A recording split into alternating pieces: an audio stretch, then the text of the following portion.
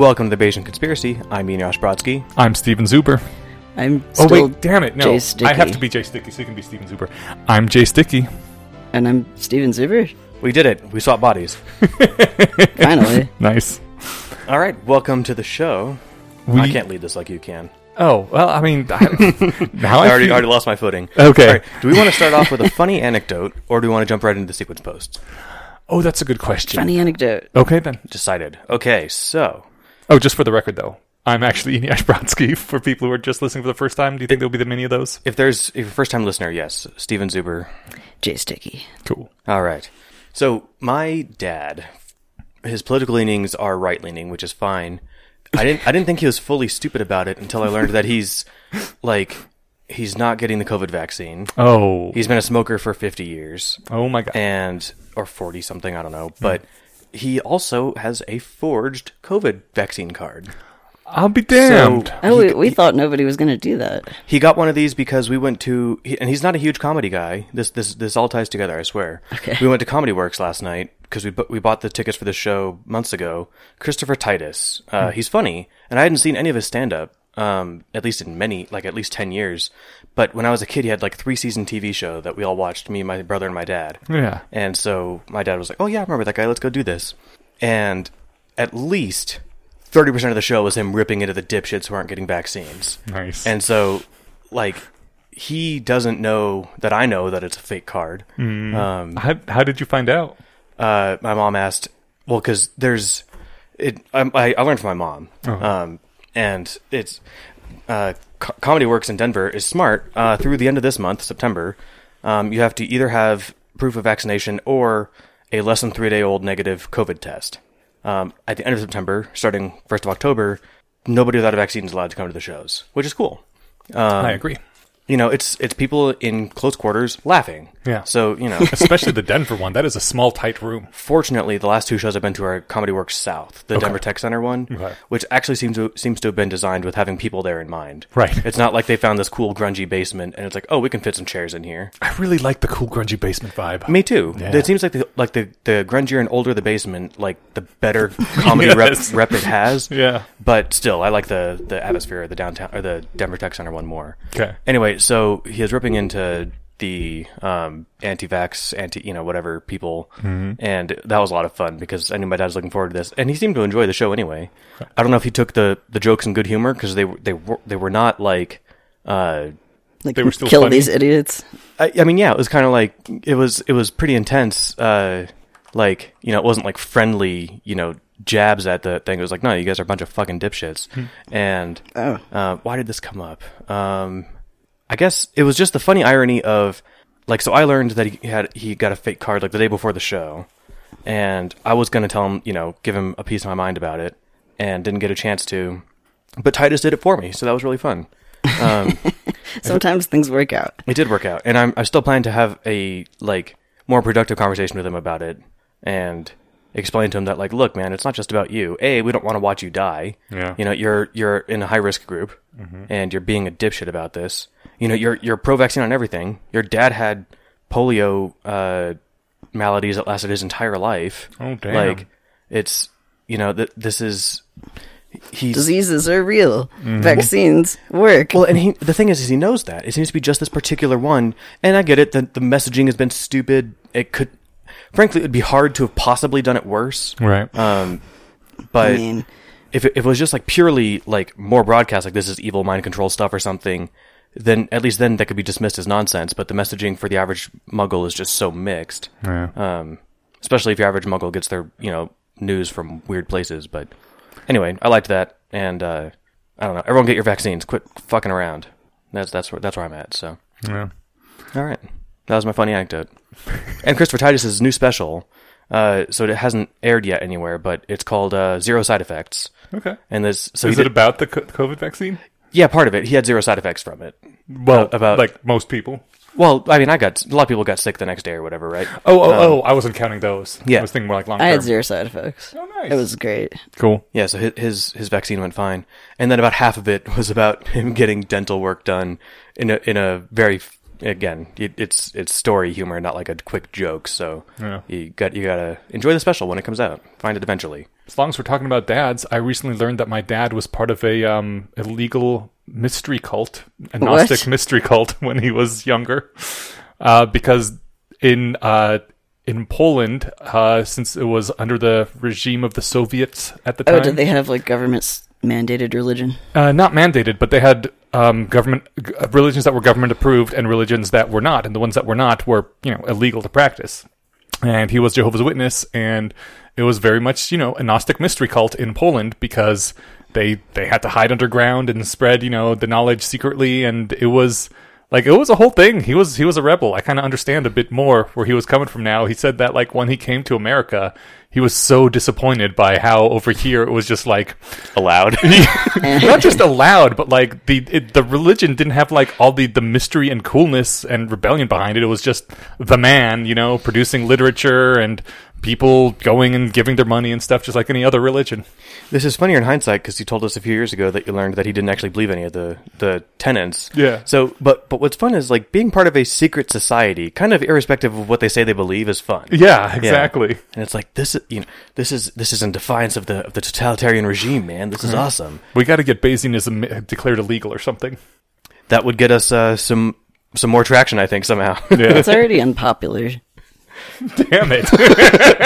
Well, we're at the unfortunate sweet spot of being unpopular but not illegal yet. So you could say that it's socially, I don't know.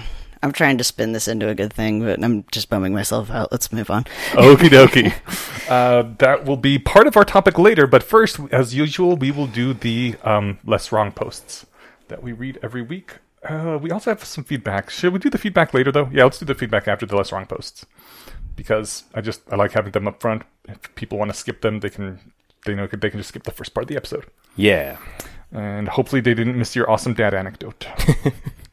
So the first post we're going to talk about is fake morality. This one is, it's, if you're, gosh, that's weird. I was about to say, if you're familiar with New Atheism, you're already kind of familiar with this thing. But on the other hand, there's some youngins out there now who weren't around for the New Atheism. That was after some people's time, yeah. Weird. Was and I think I've asked this before when because a lot of these posts are around the age of the whatever atheism wars online. Mm-hmm. Is that still happening? Not really. That's kind of a relief. I think that it basically changed. Now it's culture wars instead of atheism wars. The wokeism took the place of Christianity, and the membership drastically changed as people resorted themselves. Yeah, I guess at the very least, I feel like this was a fun time to be online, but I can't imagine there's anything new that's been brought to the conversation in the last 15 years. Right? So, we found new evidence that God does not exist. Right. I guess ultimately, it is kind of open and shut, so it had to move on to something like, a culture war where you can just yell at other people for being bad. And there is no objective look, God doesn't exist kind of thing. Yeah. Oh, well, anyways, let's get into the actual post. Yeah, so suppose Omega, of the famous guy who's so helpful with all those boxes he keeps throwing at us, makes you a credible threat that if you ever step inside a bathroom between 7 a.m. and 10 a.m. in the morning, he'll kill you. Would you be panicked by the prospect of Omega withdrawing his threat? Would you cower in existential terror and cry, if Omega withdraws his threat, then what's going to keep me from going to the bathroom? Which is very much a reflection of people who say if God didn't exist, what would stop people from killing and murdering and stealing and raping and all that? Or more specifically, the threat of hell. Yes. Or God punishing you. Yeah.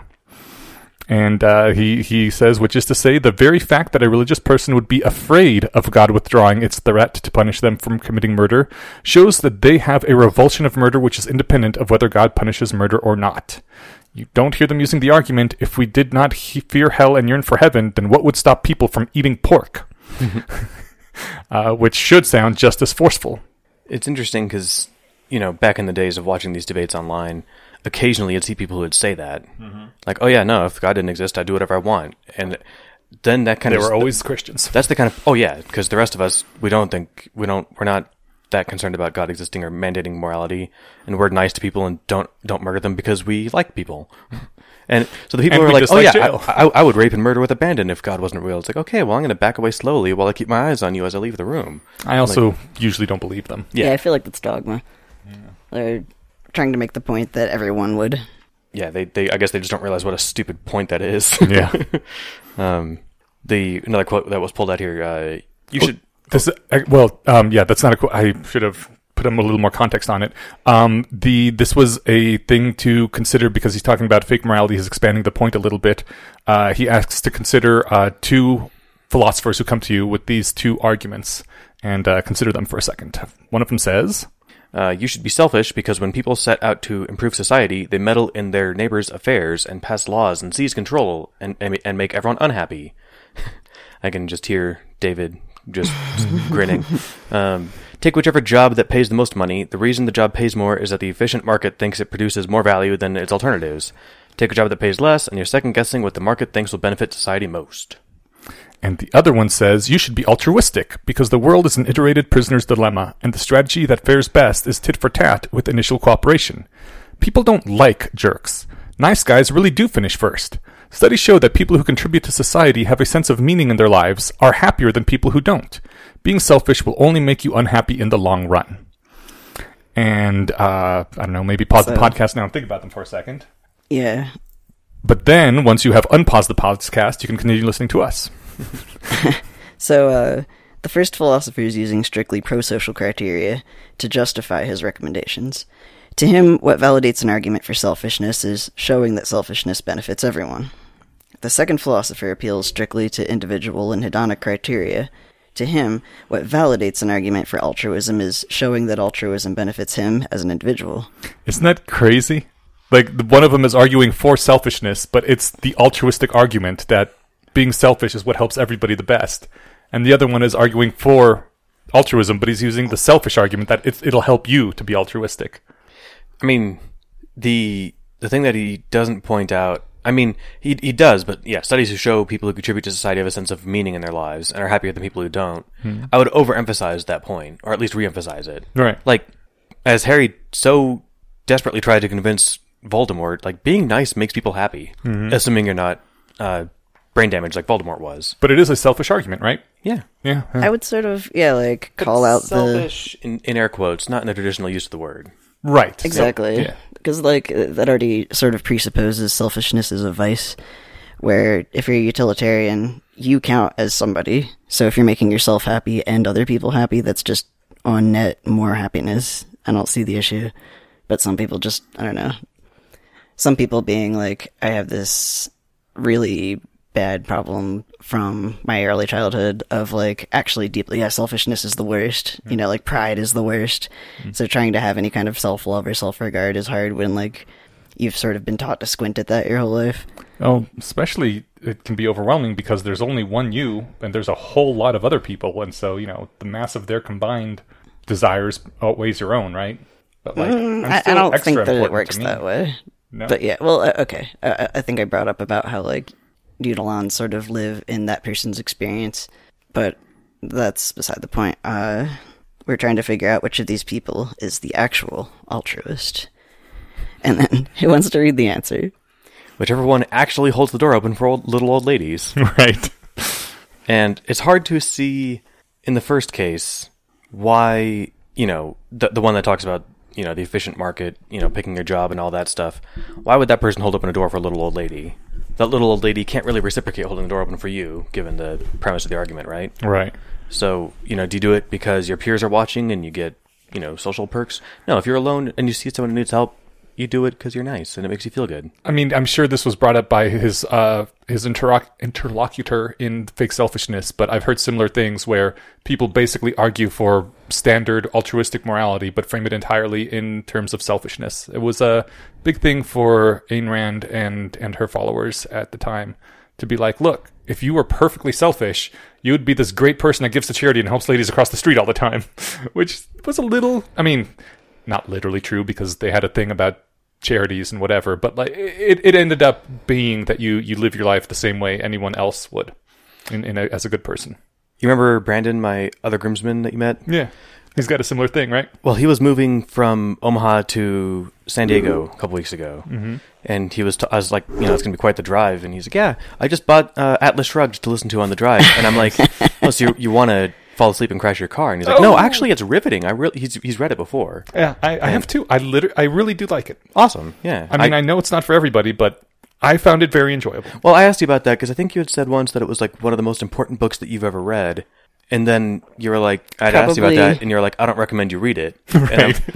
And apparently it was for you at the time that you needed it, and that's awesome. Yeah. They, I think, mentioned that in Methods of Rationality. We talked about that before too, where it's like Ron Weasley is one of the people who could possibly benefit from this. Right. I haven't read it. I think I might also be the kind of person that could benefit from it. I think you somebody who already has really low self-worth, self-esteem. Like, I have a copy on my bookshelf. Would you like to borrow it? Yeah. All right. Got God of War from Steven. I'm getting Ayn Rand from Ineos. It's just like Christmas up in here. Nice. So you get to be a god and realize that you should be a god. Perfect. I was hoping somebody would tie this together. Cool. All right. So that is... what was that sequence? Yep. The next one is fake optimization criteria.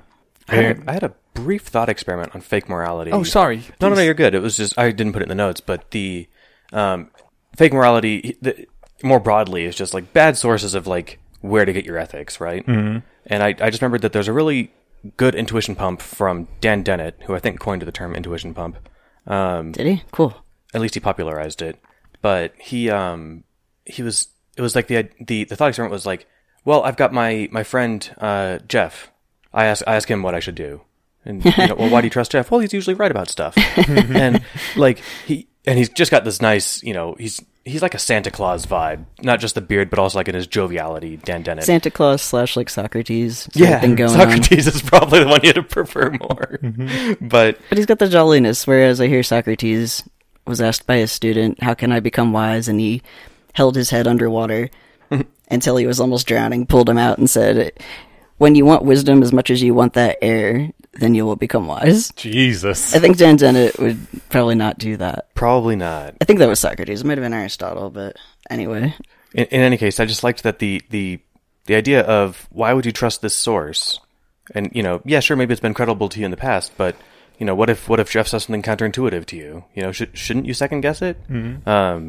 Maybe that's kind of like just an authority thing, too, but especially on questions that you're equipped to kind of look at yourself, right? Mm-hmm. And most people don't need if I want to go figure out what I really believe to be the age of the universe, it'd take me a lifetime of research and equipment, right? Right. If I really want to figure out what my stance is on capital punishment, I can kind of do that by myself with my eyes closed in my own house, Really? I can't. I think you would.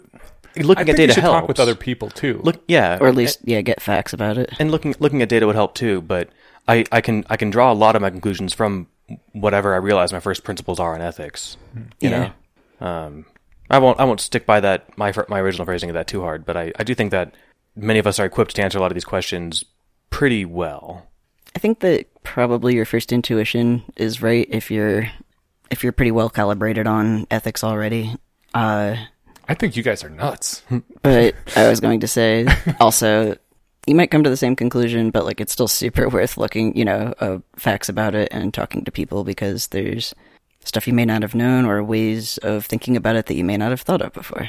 New arguments and new information for sure. I mean, I guess what I meant is like if you leave your meta-ethical axioms open to revision, but once you have those, like suffering is bad, making people happy is good, you can kind of draw where a lot of like the answers to ethical quandaries, quote unquote, just from those, right?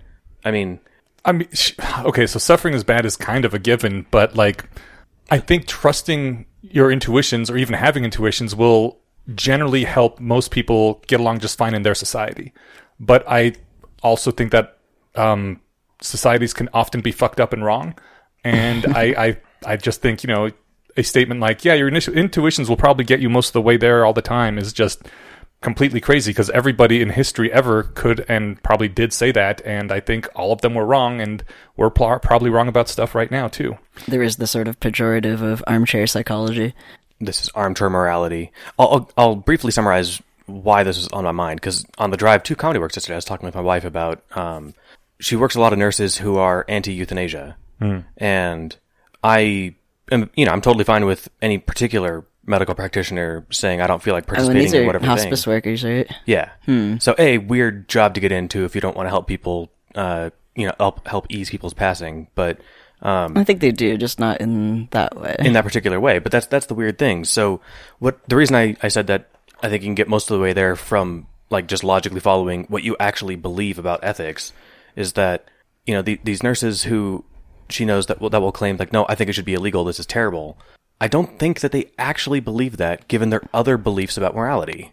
Like, if you think that suffering is bad and you think that helping your patients is good, letting them, drown in their own vomit over the course of I don't know, however, die an agonizingly long, slow death or something. Yeah. You're actually causing harm. Yeah. Or you're allowing harm to happen. Maybe or, maybe the action spend there. the last few weeks of your life with severe dementia, Right. upset, confused all the time, and upsetting the entire family by having to interact with their dying relative who doesn't remember them. Yeah, and have these nurses never had like a sick pet that like, look, Sparky had a great run, but his life is like 99% pain right now. Right, and it's going to go on for another 2 months maybe, or it can end peacefully here. Like many people have been in a situation where they've had to make the hard decision to ease a pet's passing, right?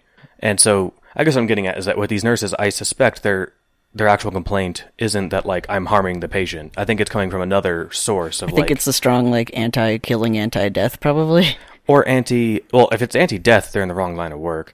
If it's anti-killing, maybe I think it's from some religious just suicide shoving is its way in there. It's like a ticket straight to hell, apparently. Yeah. That always just going on a small tangent about how religion was super confusing to me even as a child. It's like, so you're gonna be born into this world of suffering, and then you gotta like live a good life regardless of all these obstacles we put in your way and random shit happening all the time. And then you are judged and get to heaven, but where you'll like live in eternal bliss. And it's like, well, why don't we just skip that whole part?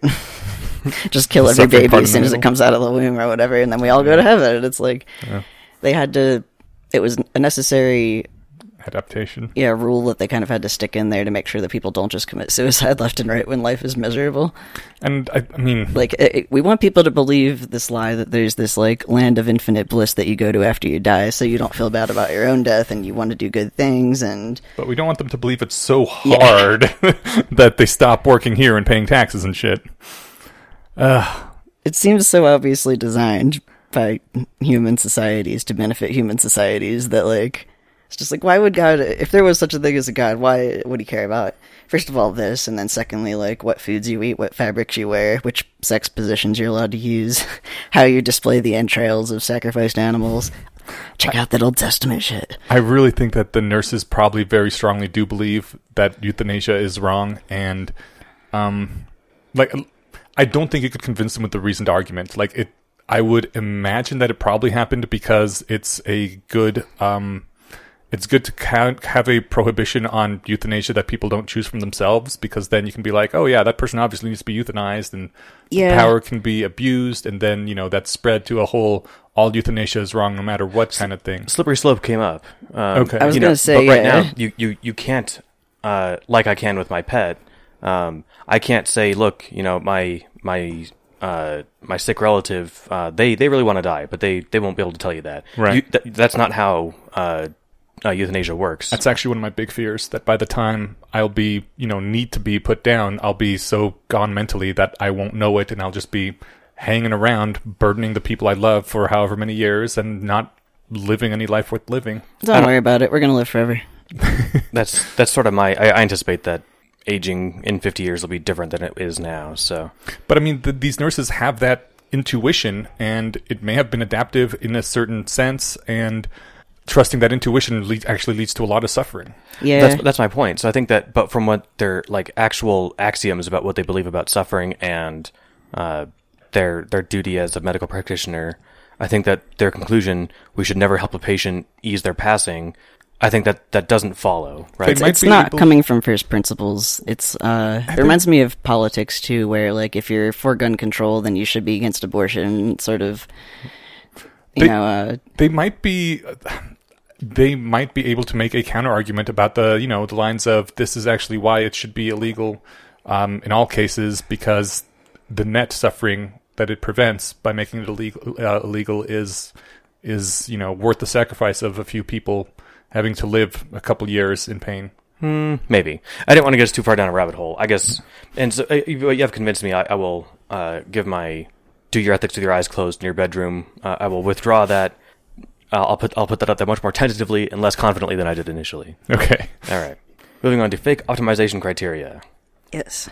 I think the main point of this one is, and this first sentence is great because like every single word is a different link to a post that he did earlier, where he's like, yes, I hammer on about this a lot. And like scrolling over those links with my mouse, I was like, wow, we've read quite a few and I don't remember half of these.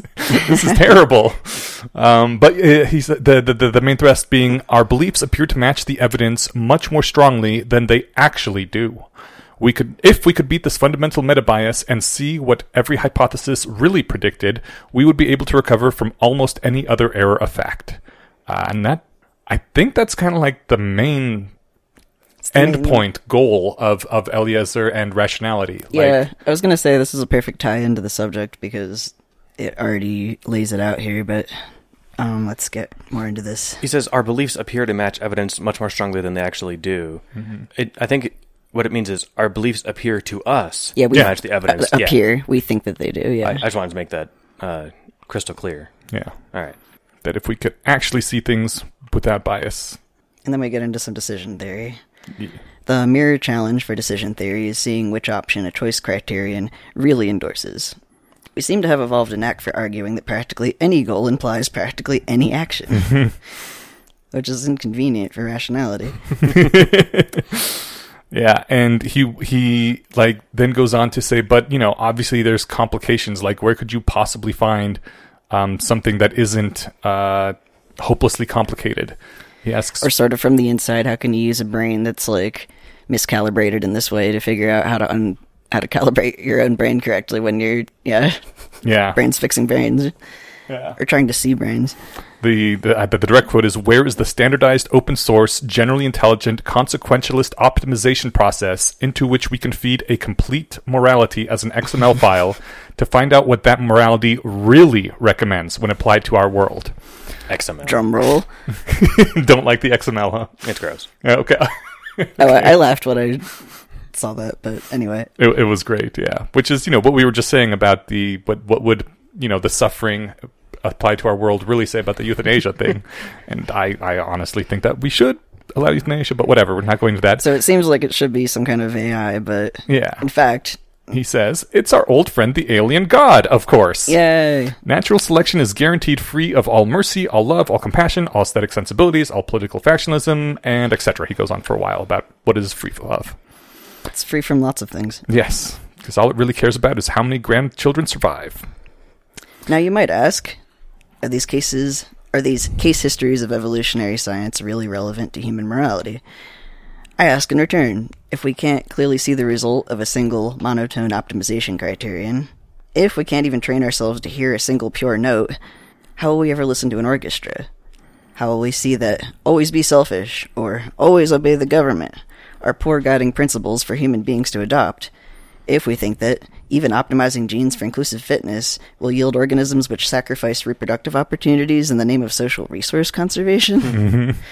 And then, to train ourselves to see clearly, we need simple practice cases. And then that's the end of that one, but it goes into the next one, which we'll do next time, I guess. Absolutely. So, yeah. I actually kept reading. Uh-huh. I mean, I was reading these in preparation for the show, and I was just like, oh yeah, these are good. Mm-hmm. I find myself, I keep doing that, before doing the podcast, I read ahead. Yeah. That's an interesting claim about decision theory. I mean, basically what he's saying is that humans can't do decision theory correctly due to our inherent biases, right? Because we may have a decision theory, but we don't apply it correctly to see what it really endorses. Well, we can't do mental math well enough, and our already like hardwired for like social tribalism. Yeah.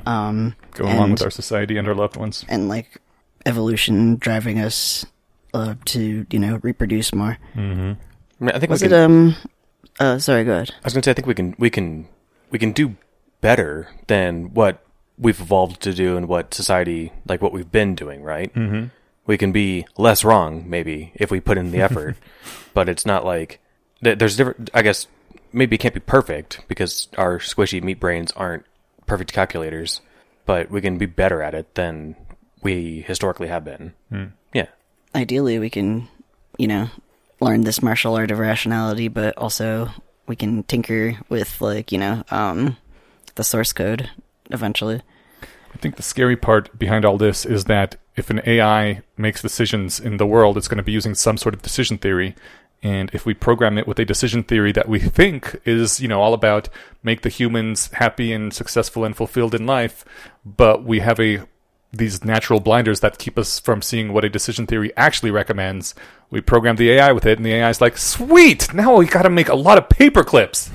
and then bad things happen. Paperclip the universe? Yeah. There's no more suffering, everything's paperclips. Right, which obviously, I mean, that would be one of the early ones that we would weed out, but the fact that it's so hard to actually tell what a decision theory actually recommends for us means that we'd have to be incredibly fucking careful giving a decision theory to an AI, because once it's running off with the decision theory we gave it, we might not be able to stop it.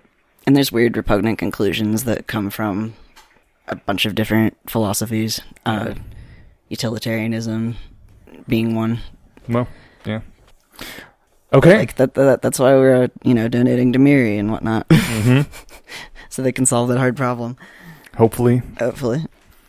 So for next time, the two sequence posts we're going to read, these are both big ones. Adaptation executors, not fitness maximizers, which I still see brought up now and then. And the ever-dreaded, Wes is going to kill everybody, evolutionary psychology. I sort of want to have him on just for that one. I was thinking that. I wonder if he would want to. I mean, we'd have to maybe do an entire episode about evolutionary psychology. I wouldn't mind. I don't know if there's all that much to say about it, though. If we know I think there's a lot. If you have any listeners who are evolutionary psychologists, I'd be interested if you wanted to reach out. Fight with Wes. Well, not if you don't want to fight with Wes, we can do a separate episode. If you do want to, go nuts. That sounds like fun too. But I mean, fighting with Wes is really fun. This isn't just like an empty discipline full of dipshits, like I think some people might imagine it to be. Right? It is a serious discipline with actual methodology and reason behind it. I think Wes's bigger problem is when humans who are not experts try to use it. Very, very much like... just so stories. Yeah. Like, you're not actually a quantum theorist, Deepak Chopra. You don't know what you're talking about, except to everybody in the world. Valid. Okay. Alrighty. So, feedback. So this is, again, regarding Newcomb's problem, because Newcomb's problem always brings out lots of feedback. Maybe we should just throw it in. It's into an episode once every year or something. It's a doc on Reddit says, regarding the original Newcomb's problem, it seems that 1 million versus 1,000 is not enough of a motivation to make the dilemma visceral enough, which is why it seems like a no-brainer to take the $1 million and walk away. I wonder if the problem would be better restated with the glass box containing 1 dose of a cure for some disease that is killing all 3 of your children, and the steel box containing 2 doses or none, depending on Omega's prediction. Now does it seem like a no-brainer to leave the extra dose in the glass box? Which, that does make it much more viscerally intuitive why you would want a 2-box and save all of your children. But again, if you are the kind of person who would do that, you're only going to get 1 dose. Like, your choice isn't really between 3 doses and 2 doses. Your choice is between 1 dose or 2 dose. Well, no, the one dose for all 3 children, or 2 doses for all 3 children.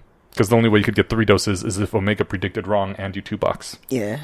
But Omega doesn't predict wrong, so basically your choice is to say, yes, I would definitely 1-box, and then you 2-box, and it turns out you only get 1 dose. Or to say, yes, I would definitely 1-box, and then you actually 1-box, and you get 2 doses. Yeah, I think, the point of Newcomb's problem was more, the question of free will than what decision should you make. But I think they're related. I think they're both actually part of the problem. Would you be more tempted to take the 2 boxes if it was, saving your children or your pets or your loved one or whatever? I mean, sometimes you get a thought experiment that just gets to be way too convoluted. Did I mention like just my throwaway joke about it, like just a sphere, like a perfectly spherical Hitler in a vacuum? Yeah.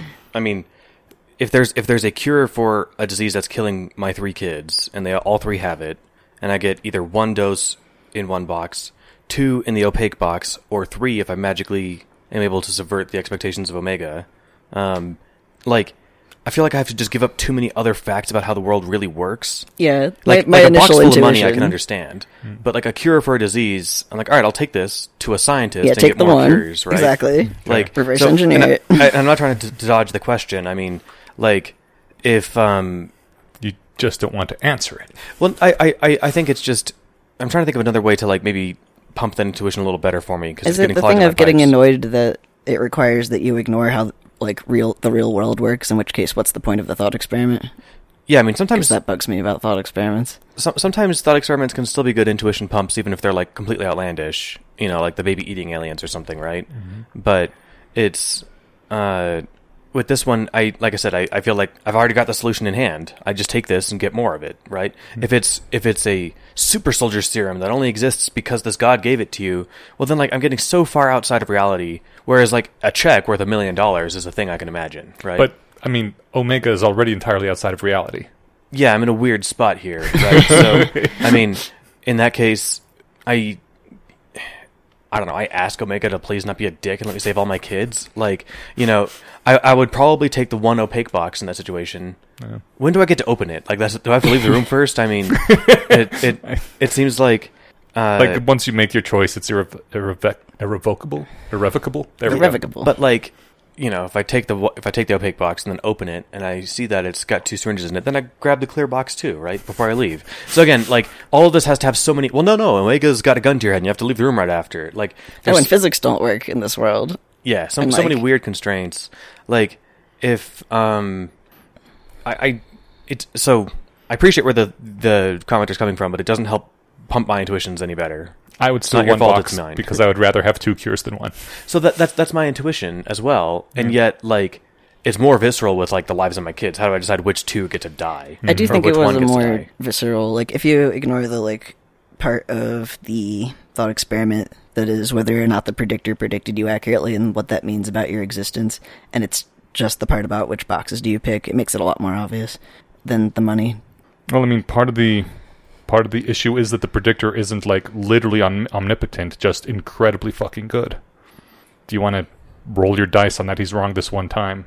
I mean, I could take my money I could take the $1 million I get out of the 1 box to Vegas and put it all on 00 and have a 1 in 32, I think. Way less. I think it's like... How many numbers are on the roulette wheel? I thought it was just 32. No, 18 red, 18 black, and 2. Okay. So yeah, 38. So 1 in 38. Fair enough. My phone tells me it is 0.026. Okay, so 2.5%. Yeah. Roughly. I mean, that sounds like better odds than beating Omega, actually. Yeah, but like I can't, model Omega at all. I'm just thinking, like, if I were to... If I'm going to try and, like, outwit this magic predictor, I might as well just take the money that I get from the 1 box and go straight to Vegas with it, right? Right. Like, if I'm that good at just beating the odds, I'm not seeing it. The So previous take the joke 1 answer box. was to just walk away because magical playing his men game. coming with boxes. I'm like, okay, this is like a genie scenario here. Right. Whatever I pick, it's gonna fuck me over. But the thing is, so this did actually make it more visceral for me, where it's like, okay, so either you get money, you get lots of money, or you get no more money than you already had, and like, it would be easier for me to walk away from that. Like, no, this seems like there's some fuckery. Bye. Yeah. But then if it was like, okay, cures for your dying children, then the stakes are up. Then I'm just pissed at Omega for fucking with me. Indeed. Yeah. Then you just shoot Omega or whatever. It said he's a perfect predictor. Yeah. Not a can he perfect dodge a bullet? Predict this. Okay, that was a lot of trying to get around the situation. The other one came from the Discord, and a number of people brought this up, so I'm not crediting anyone individually, but this does come up in the classic Newcomb's problem, and is one of the things that divides people. What if both boxes are glass? And you can see already that he put the $1 million or didn't in the 1 box. Do you then still 1 box, or do you 2 box? Did you write it this way? Yeah, I wrote that, yeah. Because Inuyasha wrote, also, both boxes glass. What doing? Question mark. Which makes me giggle. It was the quickest way I could take a note, and still No, I know love it. what I'm It's trying adorable. to say. But, I mean, that seems to change the entire base of the thought experiment, right? It doesn't at all. It just changes how you think about it. Okay, I think so how does it the not? Because uncertainty is part of it. I now have more information if I can see the inside of the box than if I did before, right? Yes, you do have more information, but the important information is that Omega's trying to predict you. Well, in the thought experiment, I could kind of give less of a shit about Omega's prediction, and I want to maximize the amount of money I walk away with, right? Okay.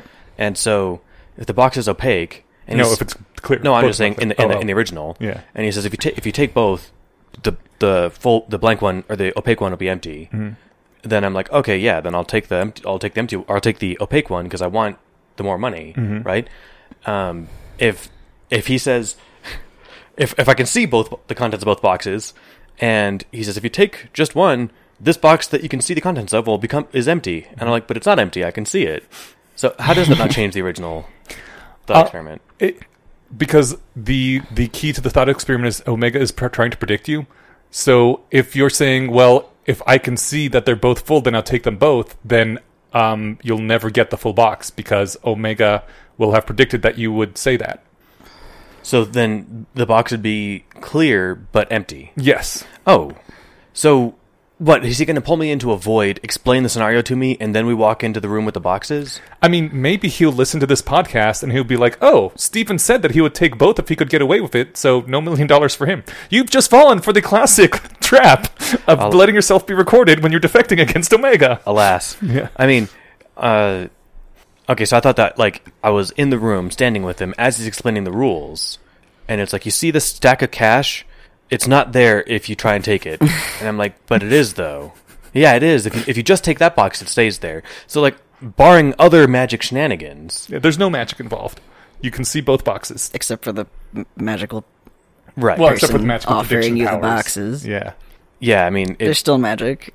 If I can see inside the box and it's got $1 million in it, I'm taking it. Okay. And as long as I've got the box and I hold it and I see it still contains $1 million, which would be really heavy, we'll just call it a $1 million check, and then I see the other $1,000 check, I'll take that one too. All right. Well, then you're never going to get $1 million, and I am sorry. But Omega, There's no free lunch. if you're listening, Walk away. if you're listening and you give me an opaque box, I promise I'll just take the one. I do think that's different. I have new information if I can see inside both boxes. How could I possibly not update on that? Well, the correct answer is you still one box, because if you're the kind of person who would two box when the boxes are clear, you won't get the $1 million. The point of the Omega Newcomb's problem question is, what decision theory do you want to have installed inside you? And you want the decision theory that gives you $1 million, and that decision theory says if Omega comes up with this crazy bullshit, you always just take one box, regardless of anything else, even if both boxes are clear. And so, if you do run into that scenario, if you're actually successfully installed that decision theory, you just take the one fucking box. See, I'll take the one box in the situation where I believe this magic predictor about the contents of it. Right. But I don't... he's not going to convince... Again, so I think what you're saying is that if I'm the kind of person who would two box with a transparent box, he takes me to his void, shows me the boxes, and lo and behold, one is empty. Yes. Okay, well, see, that's a different circumstance than the one that I said I would two box in. It is. That's true. The one I said I two box in is where if I'm in the room and I can already see the money. Yeah. Right? Then you two box. Right. So you've literally just demonstrated you don't have the correct decision theory installed to pass Omega's test. No, you've demonstrated you have the decision theory that you would lose $1,000 for free. I would lose that $1,000, but I would gain $1 million instead. I would gain $1 million and $1,000 in the case where I'm already seeing the money. Again, if he explains it to me and he says, if you're the kind of person who's going to try and take two boxes, the second box will be empty, or the second box will be will have no money in it, then I'll be like, oh, then I'll take the one box, and I know that going in. Yeah. But if I'm there and I can already see it, I've got new information to update on, namely the visible money. Mm-hmm. It's like if I showed you, my two hands, and I'm like, hey, look, this one's got $1 in it, this one's got $100 bill in it, and then I'm like, if I'm Newcomb unboxing you right now, Yeah. then you're like, okay, well, I'll take the 100, and you take the 100. If I show you and I've got my palms open, what's to stop you from taking both? If I said you're allowed to, I mean, are you actually Omega? Are you a good enough predictor of me that I need to have the one box decision theory installed to get the $100, or are you just Steven? I'm arguing that in the second case, it doesn't matter who is telling me anything about the boxes. I can see the contents of them for myself. Yes, but you'll never see the $100 bill or the $1 million or whatever. Because I've committed to you know what? Because you take the box and either the money disappears or you disappear. Yeah, that's well, fine. neither of those happens. Yeah, you would get the money, but given this bizarrely constrained scenario, I'm happy to forsake the $1 million in the circumstance where two boxes are both clear. Okay. I'm sufficiently confident I'll never miss making. I'll never regret making that commitment. Okay. Okay. You have now made it my life goal in 10 million years' time to fuck you with this. If you can, I'd give you a high five. That'd be really funny. Excellent. This is what we're going to be doing in our transhumanist future, by the way. Got to find some way to pass the Newcomb time. people. Yeah, yeah. Or maybe playing football games across the entirety of America. That's a really funny image that you just painted in my head. Have you not read 17776? Oh, it was short, wasn't it? I wouldn't say short. Shorter than a full-length novel, but I wouldn't call it short. It's going to take hours to plow through. Okay, then I've read a summary or something, but I'm familiar with it. I forgot about that. Yeah, they play a continental a continental game of football. Yeah, that'd kill some time. Yes, it would. Yeah. He's on the 333 millionth yard line. Yeah, so that basically is what Newcomb boils down to, and the opaqueness, I don't know, technically shouldn't really matter all that much, and that is why a lot of people split. Emotionally. I mean, if you would two box in the clear boxes, you should also two box in the opaque boxes, because Omega's already, changed the boxes and flown off. Or set the boxes and flown off. Yeah, but in one, I believe that there's some magic involved about prediction of what's in the opaque box. Well, you shouldn't believe in magic. A god summoned me to his void and gave me a box with $1 million in it, right? And said I can predict the future. Mm-hmm. I'm now believe in magic. Okay. So, anyway, I think what would help, just because I'm clearly missing the mark on these, and it's not. Not I'm necessarily. Not half of the populace is on your side, including some of the most educated people in the world. Well, but I'm not even that strongly inclined with either, because I'm clearly flip flopping on a way where I shouldn't be, right? Even decision theorists disagree on this. But you're saying that if I am committed to unboxing in the opaque box situation, I should be committed to unboxing in the clear box situation, and vice versa. That if is you're not two-boxing in one, you should two-box the other. That is not at all transparent to me. Okay, pun intended. Thank you, Jace.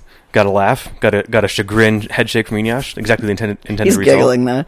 Yep. I am, but only because I think it's funny that Steven likes to hurt me. It is funny. So if anyone can help demonstrate this to me with an applicable real world scenario that doesn't involve magic, sci-fi predictors, or something weird. If there's some tangible idea, like a prisoner's dilemma is a way to illustrate a decision theoretic problem. In a way that I can actually concretely imagine, right? But a Newcomb problem, I can't tie it to anything in my relatable experience. Okay. So if anyone can help me pin this down closer to terrestrial Earth, then maybe I'll be able to actually put my foot down on what position I'd take. So, because apparently I'm being inconsistent, even though I don't feel like I am. That went on for a while. Did you have anything else to add? No, that was delightful. Okay. So that, I guess, should bring us into our main topic for today, which everyone else might be thinking here too, what the heckin' is a rationalist? What are you guys doing here? What are we doing? What qualifies someone as a rationalist? And we will decide that because we are the rationalist popes. Well, we're going to try and figure this out anyway. So my I wanted to do this. I think our second episode was on. No, that would not have been Raising the Sanity Waterline. One of the first 5 was what is rationality. This like that, yeah. This is distinct from that because I'm curious what a rationalist is. And I meant to put some prep work together. It's been a weird week, but I think we can still kind of just muddle our way through this without a lot of prep time. Because we can talk about anything for hours. That's true. Try and stop me. some people might say a rationalist is someone who would obviously one box. Right? So we don't have to get back into Newcomb's problem. I'm just tying But it that back would to mean that. you're not a rationalist, and I think you qualify. See, let's find out if I mean, so this is the kind of thing where, you know, I'll bump into people once in a while who are like, oh, I'm not smart enough for that stuff. And I'm like, I'm a fucking idiot and it's easy. Like, so either I'm doing it wrong or I don't understand what the constraint is or that sort of thing. So like, I'm trying to think of like just some baseline understandings of the kinds of things that rationalists do or think or have educated thoughts on or something. Maybe some requisite knowledge. You know, like you're not a biologist if you don't know what a gene is or something, right? Is there an analogy for that with rationality? Before genes were known, you could have been a biologist, though, right? Sure. But you couldn't be a biologist in 2021 if you don't know what genes are. You can't be or maybe let's pick another example. You can't be a physicist if you don't know... if you don't know math. If you don't know math, that's a good way to put it, right? I mean, you could still conduct experiments. You know, you can still throw stuff. You can still drop things off of buildings. As long as you can write numbers down, you maybe don't have to add them. But yeah, I was trying to figure out if don't know math means like you don't know formal equations or like could you have been a physicist, you know, in like ancient Greece by Math? yeah, like There's a figure lot of out inclined planes and pulleys and stuff, aqueducts. So like, well, yeah, but okay, like. I just registered you saying they knew math, and you're like, yeah, okay. I was older. Could you have been a physicist in like the hunter-gatherer ancestral landscape? Well, like, what about creating like spear throwers? You could be and figuring out how like to make a bow shoot straight. No, I mean, there's... You don't count that as physics? No, there's a lot of skills that could be. There might even be, like, I think some that's just level intuitive of engineering. Like, it's like pre-math, but you're still calibrating based on, like, doing an experiment with different kinds of wood or straightening spears. You could, like, use applied physics. You could watch how a bunch of things arc and then sort of, you know, like, on an intuitive level. But, exactly, right. But I think the actual physics were... Being a physicist entails doing math to numbers to figure out the rules of the world. Like, you cannot do physics without math, since that is what the real world runs on. I think you can, though. That's, like very primitive early. But, like, you know, you're mentioning, like, can't be a biologist without knowing what genes are, and then sort of saying, well, like, that criteria would change if it was now versus in the 1800s. I mean, you could do physics stuff. I just don't think you can be a physicist in any sense of the word without math, since that's what it's all about. Can't be a, like, the first, you know, hunter-gatherer physicist who figured out how to throw javelins. No. Maybe that's a more specific case. Maybe rationalist is more akin to scientist. Yeah. Where in, like, the most generic sense, I think Carl Sagan said that anytime you're testing your beliefs against reality, you're doing science. Right, yeah. And... scientists might disagree because that's too low of a bar, but like, no, I think scientists would agree. Well, you know, okay. Either way, I mean, scientists aren't, you know, a homogenous group. Yeah, so. At least Sagan did, and he was a scientist, right? I'll take his word for it. Like that's so. I mean, there's a fun little. I mean, maybe you have to be familiar with this problem to be a rationalist. I don't know. So there's the classic example from. Kahneman and Tversky in 1983. Linda is 31 years old, single, outspoken, and very bright. She majored in philosophy as a student. She was deeply concerned with issues... she majored in philosophy. As a student, she was deeply concerned with issues of discrimination and social justice and also participated in anti-nuclear demonstrations. Which is more probable? 1. Linda is a bank teller. 2. Linda is a bank teller and is active in the feminist movement. So, like, I understand why... the answer is 1. And I understand intuitively. I think that might be the kind of like baseline skill level. I think that's not intuitive unless you've sort of incorporated it into your mental muscle memory. And that's what I would get at too about rationality. Like in the sequence fake optimization criteria, just I think Eliezer said it perfectly at the end. To train ourselves to think clearly... ... You don't even need the rest of it. I think that's it. Rationalists train themselves to think clearly. Yeah, and so, I mean, just for the sake of fully answering this, so answer 1, Linda's a bank teller. Answer 2, Linda's a bank teller and active in the feminist movement. A lot of people picked 2. I forget the exact numbers. More than 80% of participants chose 2. So that's because it sounds more plausible given the premises of what we know about Linda, right? Definitely sounds like she's likely in the feminist movement. Right. It doesn't sound like she's just a bank teller. Right. If the 2 choices were bank teller or feminist, feminist would obviously be by far the correct choice. Right. But the 2 options are bank teller or feminist and bank teller. Right. Which is a greatly constricted subset of feminist. Exactly. So that's the thing is, any... Is it? Mm-hmm. There's lots of feminists that aren't bank tellers. Oh, okay. So that's the thing. So maybe this is... I'm wondering if this is an essential part of the toolkit before one is allowed to wear the badge of rationality, or if it's not even the kind of thing that maybe it's vague enough you don't need badges or passing quotes or whatever. But like, I picture things in like epicycle diagrams, right? Mm-hmm. So I've got this big circle of bank tellers that I can picture on a whiteboard, and I can draw another circle of feminists, and there's some overlap, right? And so, which is the bigger space? Is the one with bank tellers. Mm-hmm. So, because every feminist bank teller is also a bank teller, and it's when you add a compound statement and say "and," it becomes less probable, right? Yeah. So I understand intuitively why that's the case. I just brought this up because I feel like it's one of the easier ways to demonstrate. Because I can't remember what I saw, what I guessed when I first saw this problem. I think it was in high school in one of my psychology classes, and well, given the numbers, I probably guessed 2 because it was 80% of people did, right? Yeah. And I wasn't yet immersed in the rationalist Kool-Aid yet, so. It's interesting though because like I do think that anyone who'd been a rationalist for any amount of time and had been working at it would, like you say, pass this test. But also, I'm not sure that it's like necessary. I'm not sure I would call it a defining trait of a rationalist. I was thinking much more broadly when you asked the question. I think I was aiming for broad, yeah. And I picked a specific example of just like the conjunction fallacy, but something more. Yeah, what's the broader strokes you're thinking? I was thinking like a commitment to actually knowing the truth, caring about the truth, like for its own sake, wanting to have a territory a map that's as accurate as possible. But I mean, it's like when you define a Christian, there's lots of things that can go into Christianity, but if there's some basic lots of Christians would define what that means differently amongst themselves. That too, but there's some basic core teachings of the church that if you don't know them, you can't reasonably call yourself a Christian, even if you meet everything else. I don't know, then what if you didn't know who Christ was? That's sort of like there's people that just go to church for the donuts and the social interaction and don't believe any of that.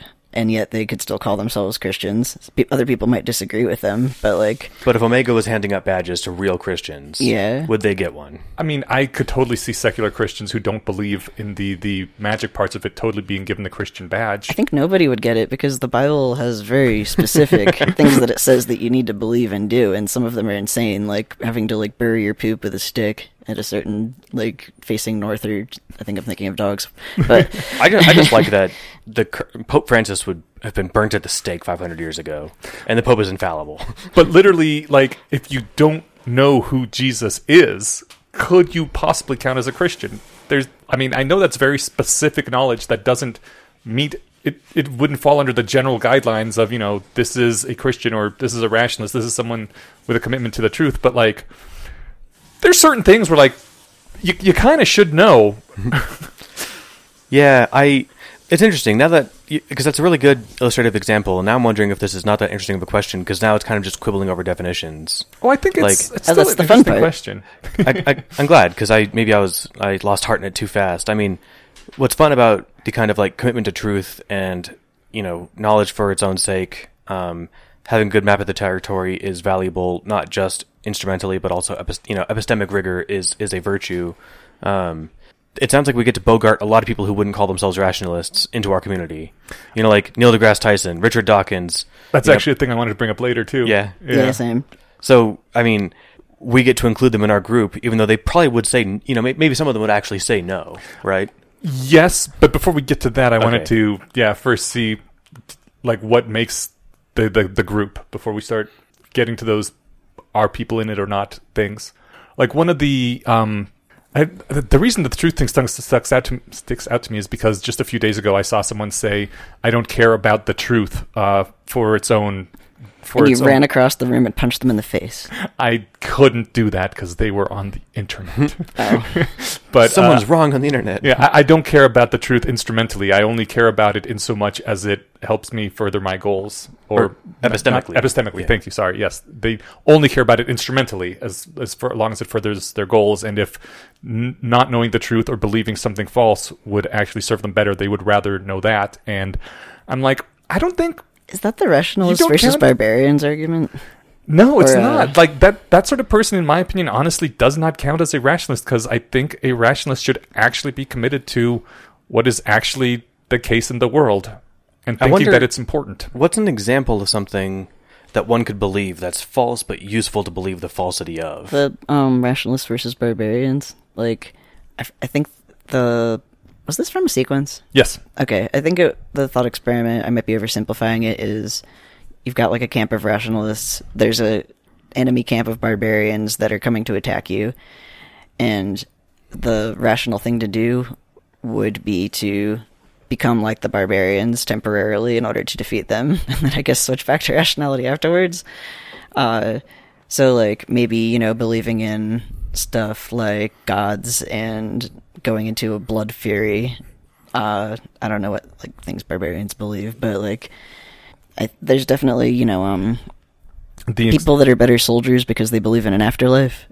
There's the example of bulletproofing in sub-Saharan Africa, which comes to mind, where regions that have the belief that you can do certain rituals to make you bulletproof tend to be less overrun with warlords because their populace is more willing to fight back. And, it's false, and any individual person who believes that is more likely to get killed. But overall, the society has less warlords rampaging through it, and they do better. I mean, religion. I wonder if that's causal. Like, or if that's it's definitely causal. You don't think that might just be like a geographical accident where these people who have this weird belief also happen to have less warlords? This is the thing we see. If we could sneak into one of the places that didn't have that and say, look, do 3 Hail Marys and you're bulletproof for 2 hours, like, if we could convince them of that, they would suddenly chase away their warlords? I believe that actually was the case, yeah. It was as this belief spread through places, they became less... There are more examples. I brought up just religion generally. I mean, it's based on a bunch of shit people made up, but also it worked to coordinate en masse, and then, like, monotheism apparently is even more effective, and other kinds of religion, like... Well, like, the conviction to stamp out and kill your enemies is no doubt going to be good for your fitness, assuming that you've got the stronger group. But, like, it's not... I mean, if the barbarians are running over the hill towards our little rationalist camp, and they've just got, bloodlust in their eyes, I feel like... Well, assuming the hill was a ways away, we had some prep time. Yeah, say they're gonna, like, attack in 6 months. Then I feel like we don't need to leave anything stupid or wrong. We just do some homework and we sit down and do math. Build a wall. Right. We build a wall or dig a pit or something, right? Like, we can use our knowledge of nature to win this conflict where we are outnumbered. I mean, again, you're avoiding the question because you find it too inconvenient, and so you're assuming that you could, win it other ways to not have to answer it. I hope I'm not doing that, because what I feel like I'm doing is just not understanding the problem. So, because I'm not trying to dodge. If the idea was, look, I guess I'm not convinced you could walk into a rationalist camp and say, look, here's some bullshit you need to believe. Right. Or even if you don't, maybe you give it a less, terrible sales pitch and say, hey, here's a t-shirt that it might look like a regular t-shirt, but it's actually bulletproof. Mm-hmm. Sure, yeah, you notice you can stick holes in it because damn you're too inclined to test things. But yeah, it's not permeable to knives, or it is permeable to knives, but it'll stop bullets. I don't know how you could convince people who are empirically minded of some nonsense. Totally ties into a Less Wrong post that I'm eventually going to publish on Less Wrong. I'm tinkering with it a ton and trying to talk to a bunch of people about it first, but I have pretty strong thoughts about placebomancy.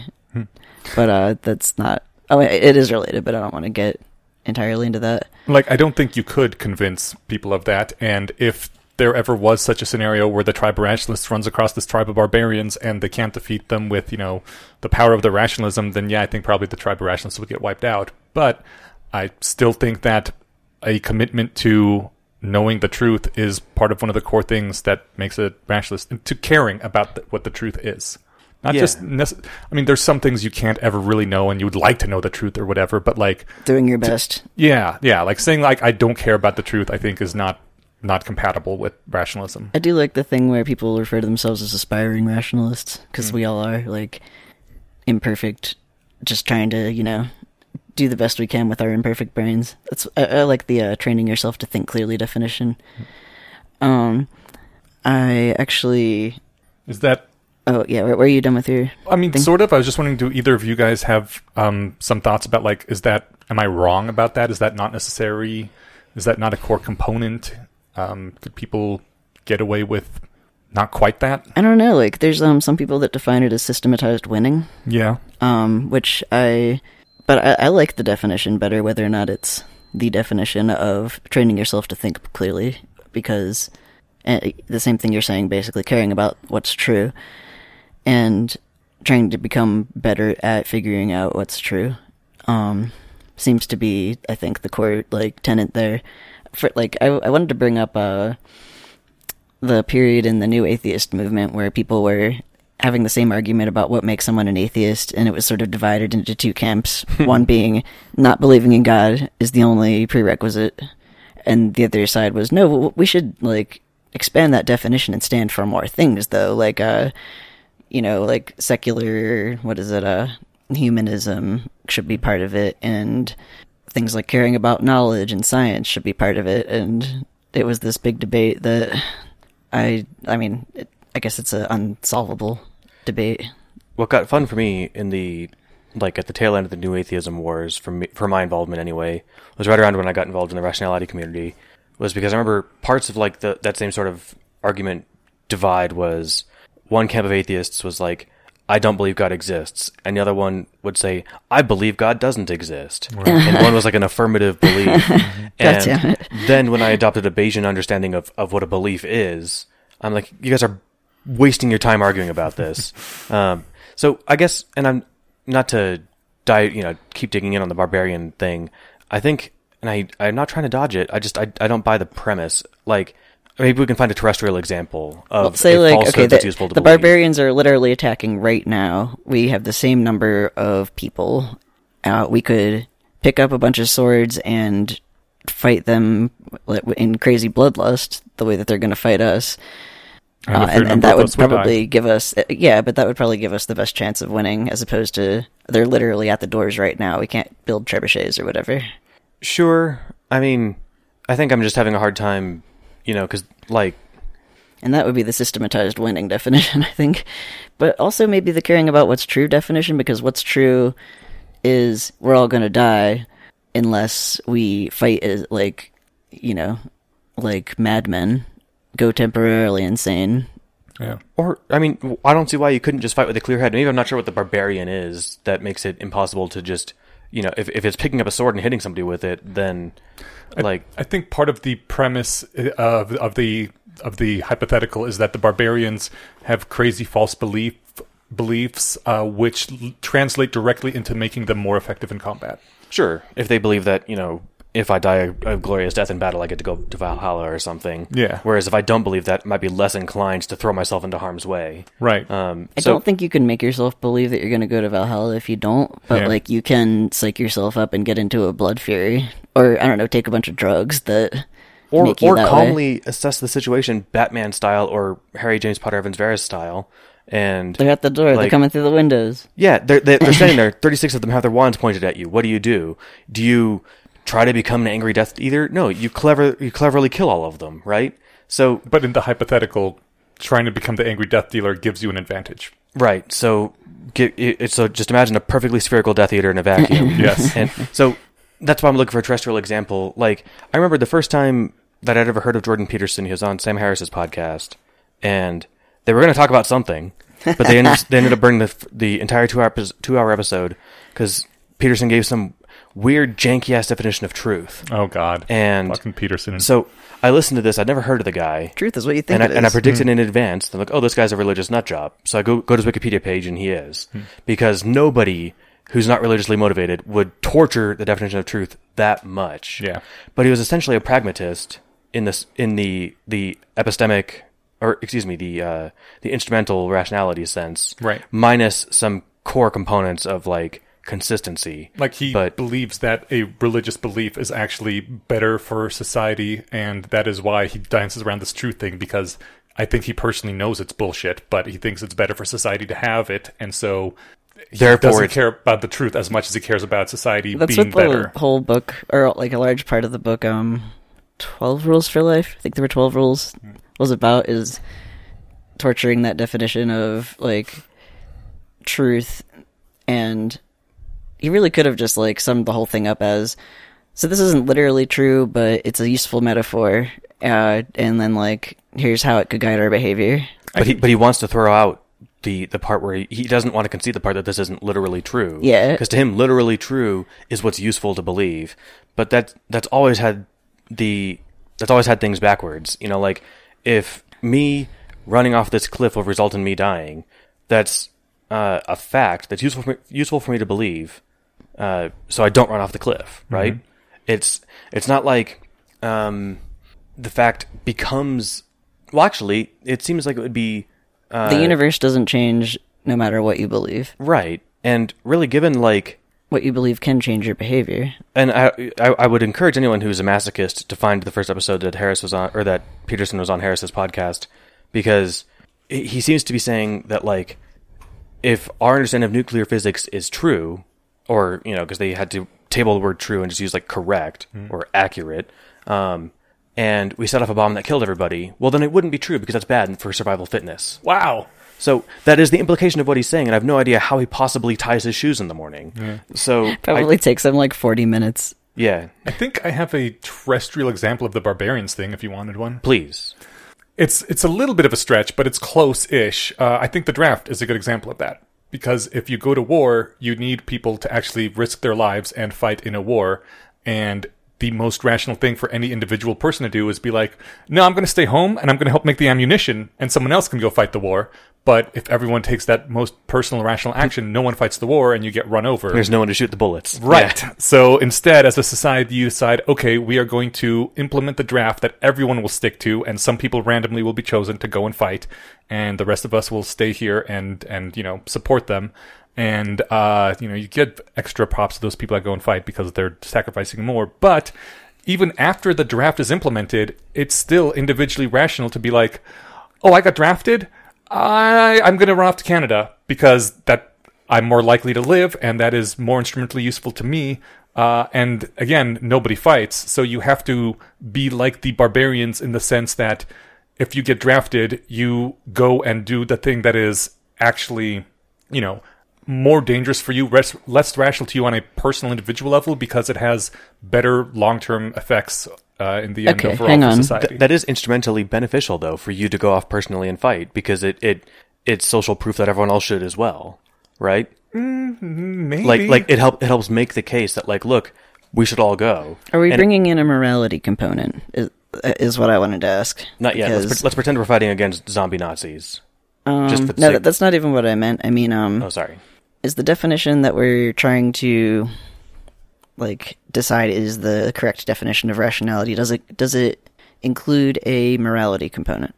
If it's, for example, like the thing of atheism, just not believing in God is all that's required, is just wanting to know the truth all that's required to be a rationalist, or are there like actions that you should also take, behaviors like is it, and we should also care about secular humanism, you know? I had two other things that I think also are, you know, part of the definition. I don't think just caring for the truth is enough in itself, but it's a necessary but not sufficient condition. Yeah. But as to whether there's a morality component to rationalism, I don't know. I think there should be. But that's a different statement, though. That's where I came down on the like new atheist thing, where I was like, I think all that's required is not believing in God. I think that it is good, though, if you also believe these other things along with it. Yeah, that's the kind of person I would want to hang out with. I don't I want to would hang out totally- with the atheist who... Oh, man, I forget his name. There was this really douchey atheist. He might still be on YouTube. That does not hated. narrow it down very much. I know, but, like, one in particular... Thunderfoot. yeah! Wait, I was really? like, I can remember his face and his name, and he had some... Anyway, yeah. You had me at like YouTube atheist, and my brain Exactly, dug in right? and found That that name. guy. All right. So, like, sure, I would want to keep Thunderfeet out of our Less Wrong meetups, but, like, that doesn't mean that they're not... that somebody who has other repugnant beliefs but, like, cares about the truth isn't a rationalist. They're Right. just a rationalist I don't want to hang out with. Yeah. I don't know enough about him or any of his repugnant beliefs. I just remembered his name and his British accent. So I guess just really quick on the draft thing, though, because I think that does help illustrate the point. But in that scenario, I think me going to war personally is actually beneficial in a rational sense. Not for my personal survival fitness, but I seem to care about more than that. I care about the people I'm protecting and other people I'm inspiring to go fight. Okay. Right? But you could just say those are your other qualities? values. Yeah. Yeah, so maybe this they're not gets part too of that muddled. one. And if it sounds like I'm dodging these thought experiments, I'm really not trying to. No, you're actually I'm just trying working to with them. find any specific instance where it is the rational thing to believe something false. Like, When the warlords are overrunning your area. then, yeah, I mean, that is a good example. If I could... You can't thing make is- yourself believe something false, but, like, say that you're I the could lie to everyone in president. my village. You're the president of, like, the rationalist village, and you give out a bunch of vests that are full of memory foam, and you're like, all right, guys, these are bulletproof vests. Okay, let's say the barbarians have guns. No, I don't know. I'm messing it up. Help. Yeah, no, I think that helps. I think what these examples are helping illustrate to me is that I think a rationalist would be hard to self-deceive. Well, Yeah. let me scratch that.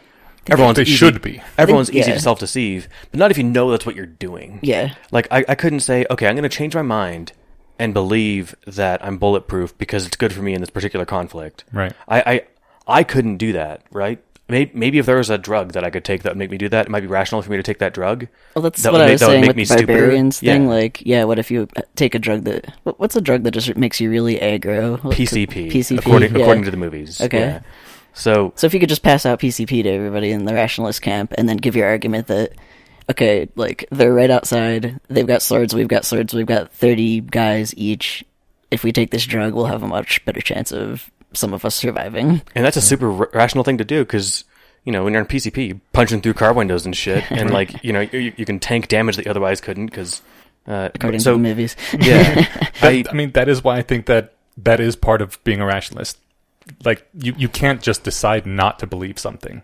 but even the thing with the I PCP have or a the whole barbarians. essay about this. Will you guys help me, like, proofread it? Or, like, Sure. after this, obviously. I would love to, yeah. Yeah, we can even have you, come on an episode of BBC Oh, and really? talk about your theory. We could interview you for it. It'd That'd be so awesome. exciting to be on an episode of BBC. You could be our guest. I think that what it sounded to me like, I don't know what this person that you encountered online that said, I only believe in instrumental rationality. I don't know what they're giving up by saying that, right? I don't care about the truth. I care about what's useful. Well, you know what's useful? The truth. Yeah. And you find me a good case where that's not the case. It maybe belief in an afterlife or something is useful, but if you already don't believe it, you're not going to be able to convince yourself that it's true just because you think it would be nice to believe that. Right. So I'm not sure what this person's even talking about. I do know the difference between instrumental and epistemic rationality, but I'm not convinced that they're ever in conflict.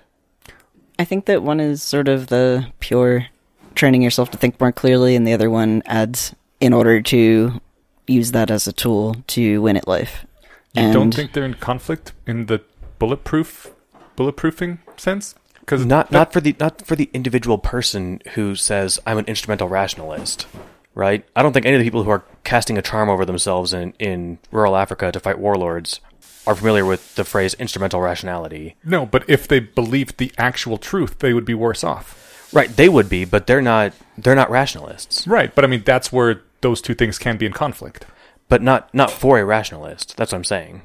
Oh, So for somebody who already is aware of whatever the requisite recipe is for a rationalist, they can't cast that charm on themselves to pretend they're bulletproof. I think that's why you'd have to have the rationalist president, like, pass out fake bulletproof vests. Yeah, you need Plato's, like, noble lie for people, where it's like, oh, we of the upper echelon, we're capable of understanding the truth both emotionally and intellectually, but the stupid masses aren't. We need to lie to them to make them happy with their lot. Like life, the right? U.S. government. Yeah, I still don't know I'm not sure someone who is actually a rationalist could do that sort of thing. Maybe they could. I feel like we should have David Youssef on if we do the placebo-mancy episode, because... We kind of did have the placebo-mancy episode, we just didn't call it that. Yeah. Well, I have more to say about it now. That works. Yeah, you weren't on for the last one. Yeah. Were you? Oh, when we had Youssef on for the magic one? Was I? I can't remember. I kind of think you were.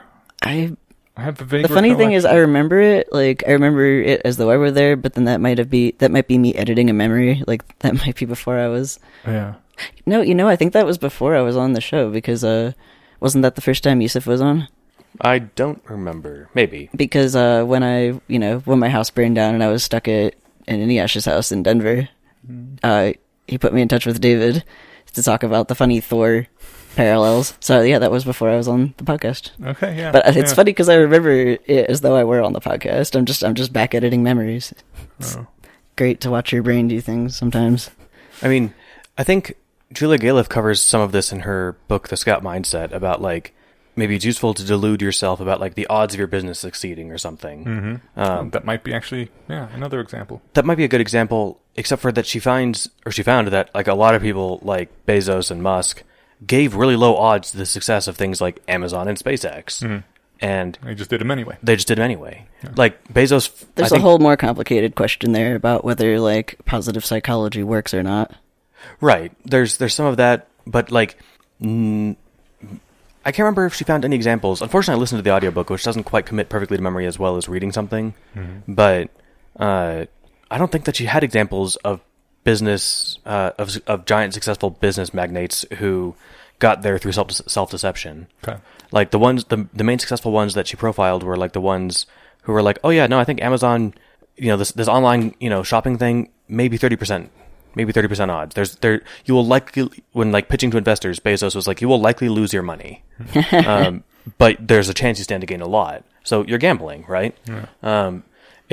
That's apparently how that went down, and it doesn't seem like he would have done better if he had just lied to everybody. He might have gotten more money, more startup capital or something if he lied about his confidence in it or something. Yeah. But for me, if I was going to start a business, I feel like I would want to know my actual, at least try to accurately calibrate my actual odds of success, right?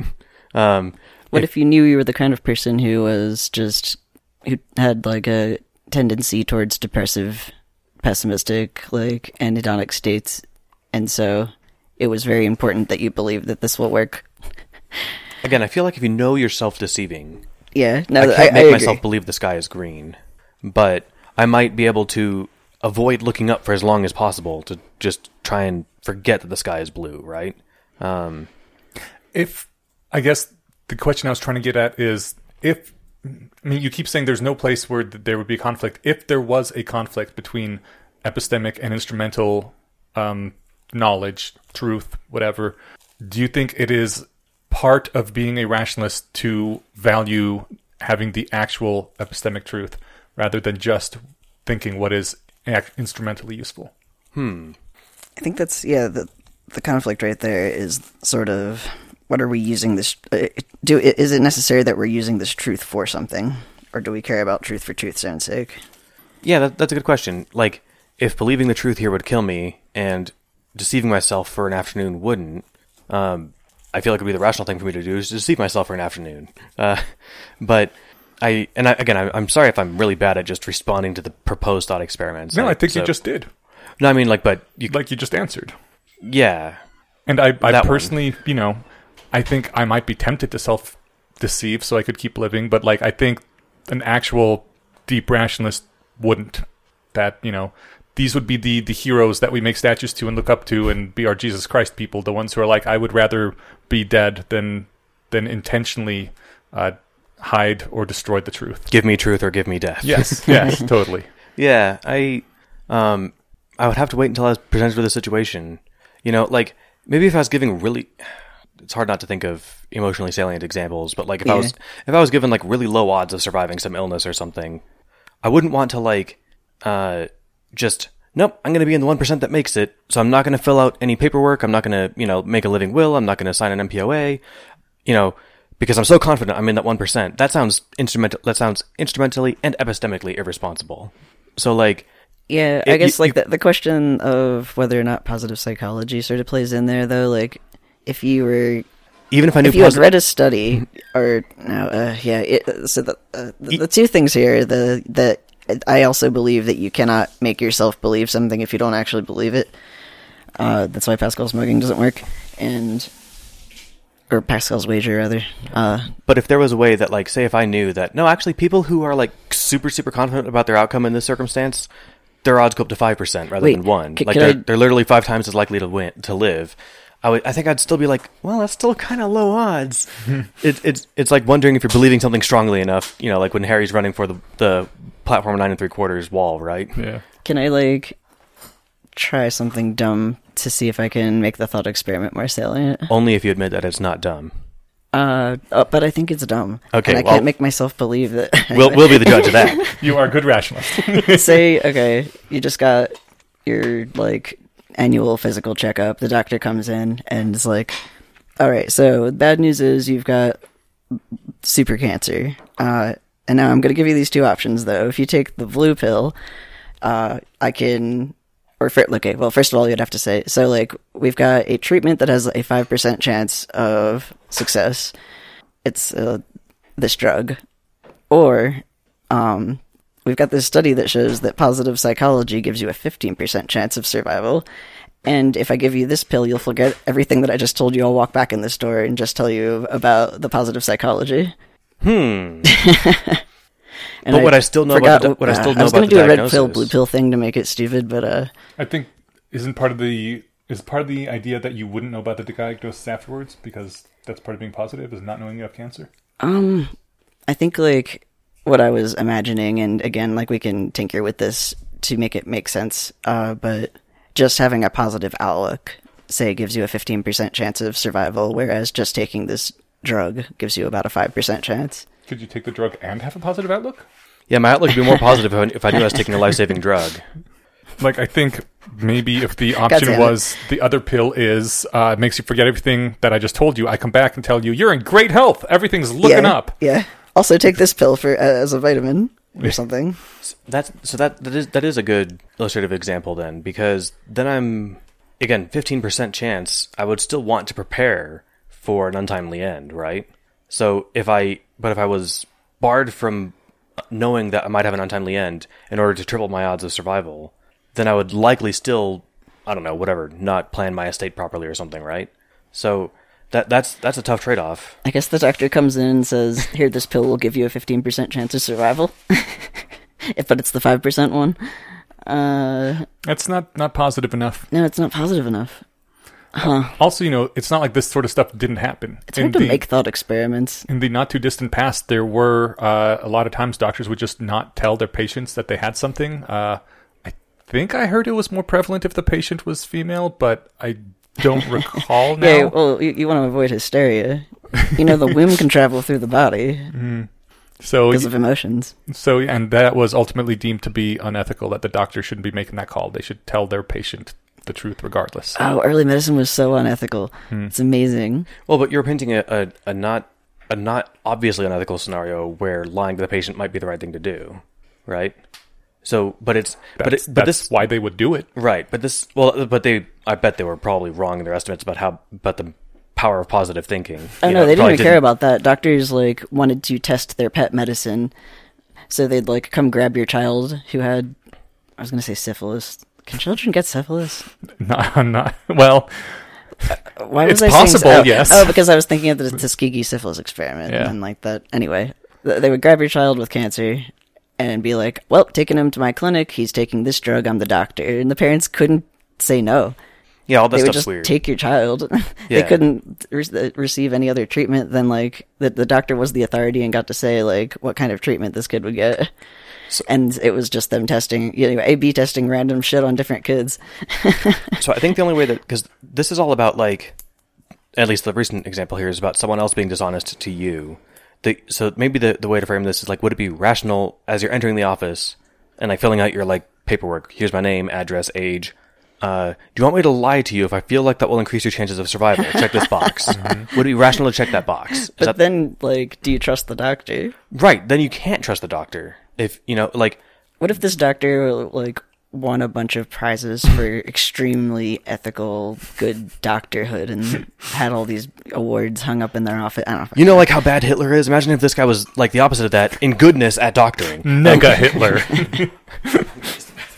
Okay, let's pause this. Take a break. Alrighty, well, I've probably banged on about this thing for long enough. I got, like I said, 2 other things, but do you guys also have things that you think are definitional for being a rationalist? What I liked on a meta note about, like, epistemic rigor is that seems to define scientists as well. And skeptics. And, are scientists also skeptics? Are all skeptics scientists? Well, the first one. Well, they should be. Yeah, everyone should be scientist, and every scientist should be a skeptic. Yeah. I was saying every scientist should be a skeptic, not that every skeptic should be a scientist. I know, but then I thought about it for a sec. Yeah, piling on. I was, I was going to dive into skepticism stuff, but we'll leave that for another time. What do we got next on your rough docket? Oh, okay. Well, the other major thing that I've always found to be important to me, and I think the rationalism movement in general, is the concept of holding beliefs as probabilities rather than as binaries, like this is obviously the way it must be. Because I think, that holding it as a probability is not only closer to how things actually... Math is real. Yeah. I mean, obviously something is either true or it's not in the real world, but like the probability is the best way that we can describe it based on what we know, instead of just acting like it's true or it's not true. This is like how confident we are that something is true. And I think that has a lot of knock-on effects, like being able to discuss things with people more and adjust your views a little bit instead of like, completely flipping over, converting. Yeah, exactly. And being able to talk charitably with other people and maybe like consider their positions and steelman them and stuff, because you're trying to get the most correct probability you can. You're not trying to prove that you're right and they're wrong, or vice versa. I was going to bring up just Bayesian thinking as as at least a necessary ingredient, and I think you're absolutely right. I mean, it's there's a great little video we'll link to by that Julia Galiff did on YouTube on Bayesian reasoning, and it's like 4 minutes long. It's not going over the math, or it might touch on that. Point is, you don't need to do the math. I mean, the more the merrier. But the idea of, you said, holding your beliefs. Again, reality is one way or another. I rolled a die. It's got a number on it, right? If you don't know what it is, you've got a 1 in 6 shot of guessing that it's the correct one, right? Mm-hmm. And you know that. Mm-hmm. Your belief is a confidence interval, or a confidence level. Mm-hmm. Having that about all of your beliefs, because your beliefs are your map is an imperfect representation of the territory, is just it's I think the most valuable tool in the tool set. Like I said, it allows you to engage with people that you disagree with in such a way where the goal of them and you isn't to make you flip to come onto my side. It's to give you some more information. And if you already have your belief as a confidence level and not a, like, part of the muddling here is belief is a word that within the rationalist community means one thing and everywhere else on earth means something else. You are what you believe is true. Right. You don't even see the difference. It's like, I believe the sky is blue is the same thing as saying the sky is blue, right? But being able to put things in levels of confidence makes any disagreement with your belief feel less like a personal attack, because you realize we're talking about the territory, not about me and like what I think, my internalization of it, right? Morality part of it. Yeah, you're not attacking me by saying that I think you're wrong about this. You're saying I think that this belief is wrong. Mm-hmm. Yeah. Yeah, being able to train yourself to think more clearly. I keep going back to that because I realize that I have benefited from having just a one-sentence definition of things that can be expanded further down, but like that still encompasses the majority of the thing. I was reminded of this example from when I was in college, and I have an art major, lol. And in a class, the teacher it was the first class for art theory or something like that, and the teacher just wrote on the board, "What is art?" He's like, "Okay, it's the first day. We're just going to talk about this all day." And it was really interesting seeing people try to define what they thought art was in this incredibly complicated way that had a bunch of like, I don't know, like, well, aesthetics, and then like, but that's like subjective, and then just like, I sort of wrote all the stuff that I thought encompassed art and then tried to just pare it down to one sentence that still captured all of it. And it was, I'm trying to remember the way I phrased it, but like a deliberately created thing by a sentient mind that is intended to communicate something. Was that the correct answer? I don't know if there's a correct answer. This was a philosophical question. But, I was thinking, so at the end of the day, what did the philosopher say? Oh, I forgot. The teacher? I forgot, actually, the teacher didn't write what is art, although that was what we were answering. He wrote, elephants can paint paintings, and then, like, they, auction them for money for elephant conservation, which is awesome. But is this art? We know what art is. Art is paintings of horses. Yes.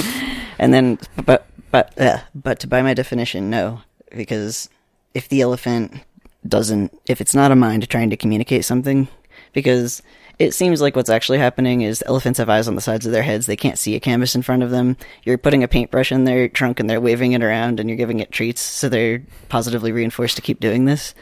But the elephant's not looking at the canvas and going like, what does it mean to me to be an elephant? Like, what is life? What are things? It's just going, yay! I am the flail the thing, get a treat. Flail the thing, get a treat. I am the last person to ask what is art or have any coherent understanding of what that even means.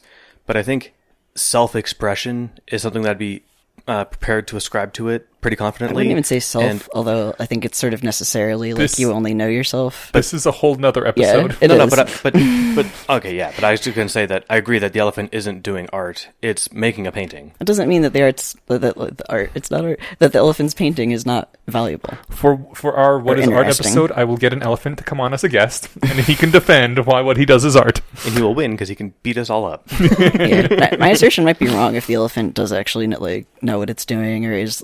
And they might. They're quite smart. It's just, I just liked having a solid definition that I could keep coming back to. And I think that the training yourself, like rationalists are people who train themselves to think more clearly, is a good one sentence, because that can be expanded a lot in, like, when you dig into the different, okay, well, in this scenario. But I think you could always bring it back to training yourself to think more clearly. Define think more clearly. Give 3 examples. we can each give one. Or, I could say, like, training yourself to be better able to determine what is true. And the training yourself part, I think, is integral, where I think the morality one isn't. I prefer the morality part to be in there as well. But, there's definitely people that I would still call rationalists, even if they're douchebags, if they're trying to do different, identify cognitive biases in their own thinking. Professor Quirrell might be a great example of that, right? And not to say Robin Hanson is Professor Quirrell, but if we were to dial down the kindness on Robin Hanson and dial up the evil, I think he'd still be a rationalist. Yeah, he'd be a dark rationalist, but his ability to model the reality, anticipate expected outcomes, and get what he wants would all be present. I have a weird edge case question. What do we think about religious rationalists? Because if you're training to improve your model of reality, you obviously couldn't be a religionist, and yet there seem to be religious rationalists who meet every other box, and I'm like, I think seems like a rationalist. What the fuck? I think it also has to be applied to all of your thinking. I think there are religious people who self-identify as rationalists, but the thing is, they're compartmentalizing on the religion thing. They're unwilling to look at that one clearly. They would argue with you, though. They would, but I think they would be lying to me and themselves. That would mean that we're gatekeeping higher than scientists and skeptics, though, too. Like, I was at a skeptic convention in 2009 or 10, and Adam Savage gave this awesome talk, and this guy in the audience.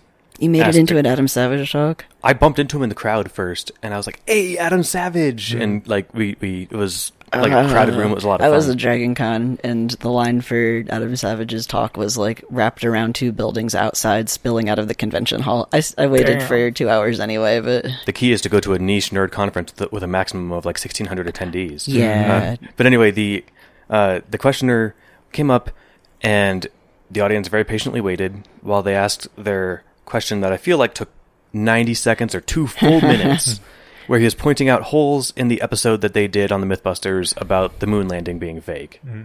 And wait, was this a like pro going to the moon is fake person? Yeah, but they paid I forget what it cost, hundreds of dollars at least to attend a Skeptic conference, and probably not just to bug Adam Savage. They probably check all the other boxes. Yeah. They're like, no, look, of course, no aliens, no, religion's out, obviously, yeah, no, homeopathy's bullshit. But this moon landing thing, I think it's also bullshit. I think you guys are all deceived. So I think that's where this guy was coming from, and it was really funny because the guy asked this question with like 1,000 sub questions in it, and then everyone's just very patiently waiting, and then Adam at the end of it, he's like, I never thought of it that way. Like, because what do you say? It was like there were like 30 questions in there, right? Mm-hmm. I think his full answer was, I never pretended like our episode was like the be-all, end-all. We just checked these things, and this is what we could find with the equipment we had. Okay. And this is the conclusion we came to. Yeah, but I guess what I'm getting at is, like, I think this guy's a skeptic. He's advocating for all the important things that skeptics care about, I think, other than the moon landing thing. So it's like, I mean, if we look at other than the moon landing thing, I think also precludes him. If we look at rationality like a martial art, and somebody's a really good fighter, but they can't kick with their left foot, or they refuse to. Right? Like if they're unwilling to, fix one move that they do really badly, and they're just like, nope, I'm the best at fucking karate chopping, and I'm not going to try to fix that. I think that precludes them from being a martial artist. Or they're convinced that any other way of doing it is subpar or something. Yeah. Like, I also think you're allowed to be dogmatic. Wrong about some things because you're allowed to. Yeah, but in good faith. Yeah. The world is hard and confusing, and there's, you don't know if you're the wrong one or the other person's the wrong one necessarily. But yeah, like at some point when it comes to fucking gods and religion, like it's kind of a easy bar to clear. How are you failing that? Maybe add to the definition. But also, like, there's legit rationalists out there that just happen to be crazy in the religion department, and I'm not sure that someone could just say, no, you're not a rationalist because you believe in this stupid Jesus stuff or Moses stuff or whatever your religion is. I feel like Yudkowsky had a line somewhere once where it was like, you don't get a lot of points for like clearing the God question, like, because it's also like clearing the werewolf question, right?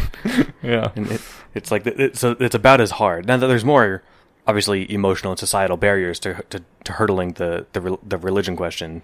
But yeah, I think part of being a rationalist, though, is having to look at hard things and make decisions about them. I ran into that with social justice stuff early on, or like transgender stuff, where it's funny that I came down on social justice and up on trans stuff, but yeah, and that's the thing, like, then someone else could say, but you are just so very obviously wrong about so-and-so, and how could you possibly consider yourself a rationalist when you're so wrong about this one thing? And then I might be like, hey, it's not being wrong, it's being unwilling to, like, look at the thing. Yeah. Cryonics might be a good example of this. A lot of people, a lot of well-respected, rational people that I respect their takes on things, thinks it's a complete waste of time and effort. Which thing is it? Cryonic preservation. The investment isn't worth it. The odds of it working are so low. Well, and for me, it would depend on whether they've actually thought about it, done the research, and calculated it against their values and whatnot. Yeah, versus somebody who just has a dogmatic opinion about it. There's some people that just don't value continuing to exist all that much. Yeah, and if they're one of those people, and they could have just made that decision rationally. Yeah, so if that's their take on it, then that's fine. If they're thinking, no, I ran the same calculus you did, I just think that my estimates for these 8 conditions are lower than yours, and I'm giving it a 0.0002% chance of working. Your 8% chance guess is just purely wishful thinking. I think that we can have an earnest and fair disagreement there, right? We've engaged in the same thought process with the same tools. We just assigned different priors to things, and presumably one of us would update, right? Like our odds, those of us who are signed up, our odds of being confident in successful resuscitation should go down after that incident in Russia last month, right? Jesus. I did voluntary EMS resuscitation. I mean, like, it was actually, like, told to me by veterans on the squad, like, so here's what we do. We show up, we do all the CPR, we do it correctly by the books, and if you need to do CPR, they're dead. It's like, you have to sort of come into it with that mindset, because otherwise, like, it's gonna really fuck you up. But the thing is, if you do CPR for 10 minutes while the ambulance comes, you did the best you could do. But yeah, like, no, resuscitation, CPR, even, like, defibrillators, etc., like, we're still really bad at that. Yeah. And there's still sometimes, like, miraculous recoveries. So you follow the protocol. People have a greatly inflated sense of how often CPR is successful. Watch movies, and they think that also you could, like, safely knock someone out by hitting them on the head or giving them a gas. Yeah. You can't. Yeah, so I guess I'm trying to imagine taking the chronic situation with somebody who looked at the evidence honestly and with as little bias as they could possibly muster, and looked at the religion question and came down on, no, I'm pretty sure it's true. I wonder how they do that. Like, I think self-deception. Well, I mean, I think you're right, but I kind of want to just give it a little more charity than that for at least 30 seconds while I try to imagine what it would be like. Because I think they're obviously wrong. Otherwise, I'd be religious, right? So two possible ways of doing it is, one of them is the cyber Christianity idea, and the other one... Please explain that. Oh, we had a whole episode about it like a year or two ago. I know, I need a refresher. Oh, okay. Or let's give the audience a refresher. That there's a decent chance we are living in a simulation. If we are living in a simulation, then maybe the simulator has some goals for what's happening with the simulation, and they're basically God, and we should try to meet their goals so that we can get out of the simulation, and that just happens to be what the Ten Commandments are for, or something along those lines. I feel like there's no evidence for that. Yeah, well, you had me for the first 2/3 of that, right? If I believed we were in the Matrix and all the Matrix gods wanted was us to build a pillar that is 100,000 meters tall, like, all right, humanity, once you've done that, I'll let you out of the Matrix. And I had good reason to believe that. I would donate money to building this pillar, right? I might even dedicate my life towards architectural structural integrity, right? I mean, I certainly don't find it convincing, but I was saying there's one that's one possible method. The other one would be someone who, like Jordan Peterson, doesn't actually believe it, but thinks that it is a net social good for this religion to be believed by everybody else, and therefore, acts as if they believe it in order to try to promote it. And I mean, for me, in that case, they fail my first criteria of actually really caring about the truth, but maybe people don't think that's an actual necessary criteria for being a rationalist, and so they'd be okay with lying and hiding the truth for whatever they think the benefit is of the religion. They're facing barbarians at the gate, and they have decided, nope, this is the noble lie we need to convince everyone of. Yeah. I could respect that as an intellectual view. I would argue against it, but... And also they could never admit to it if that's their actual view. Yeah. They'd have to play the, oh no, I totally believed it card with everyone forever. Maybe not their one significant other, but maybe their significant other ends up, like, leaving them for some reason, and then the whole world knows that all along you were...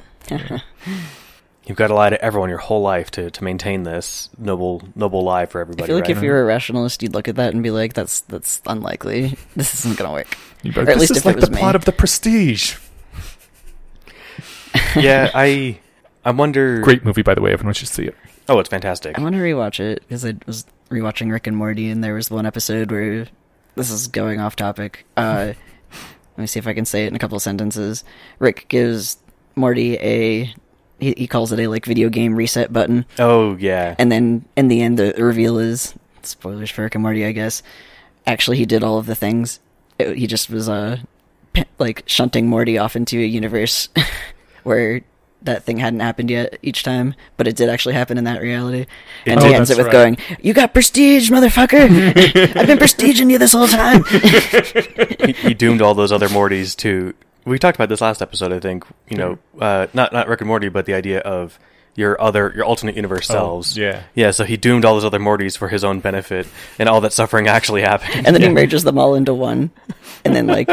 They go outside, and he's just like, "Oh man, like, the army's here. The NAACP is here. The AARP? I don't want to talk about it. This was the Vat of Acid episode. Yes, the best episode. I had missed that one the first time around, and I think that it's my favorite episode. It was great. Yeah, I wouldn't want to preclude anybody on any particular belief they had, so long as they're willing to earnestly engage with it and, like, actually be up to changing their mind. You know, like, I know that that's a lot easier said than done. I'm sure there are things that I believe that would be really, really hard to convince me of. For example, maybe, you know, convincing you that religion is actually true, that this particular religion is true. Mm-hmm. So, like, you know, we would probably all say, well, of course I'm open to the idea. I could be convinced. And yet, if I'm being honest with myself, I don't know how you could possibly actually convince me. You know, if Jesus Christ himself descended on the White House lawn and started demonstrating his magic powers, I would think I had lost my mind, that an alien, you know, with godlike powers was playing tricks on us, mm-hmm. that the Matrix overlords were fucking with us. Mm-hmm. All of those sound more likely than the bearded guy who gives harp lessons on clouds having sent his son down to do magic, right? Yeah. So I don't sure know he what gives it would... harp lessons. The angels give harp lessons. Okay, yeah. I was going to say, I think they just download harp skills into your brain immediately when you show up. But maybe you do got to go through a lesson training. And the lessons are, like, just Are there harps hellish. in the Bible? Because I'm pretty sure they described angels as wheels with eyes on fire. Yeah, the harp thing is a later interpolation. Okay. Yeah. wheels with eyes on fire to harp. I got to see how that happened.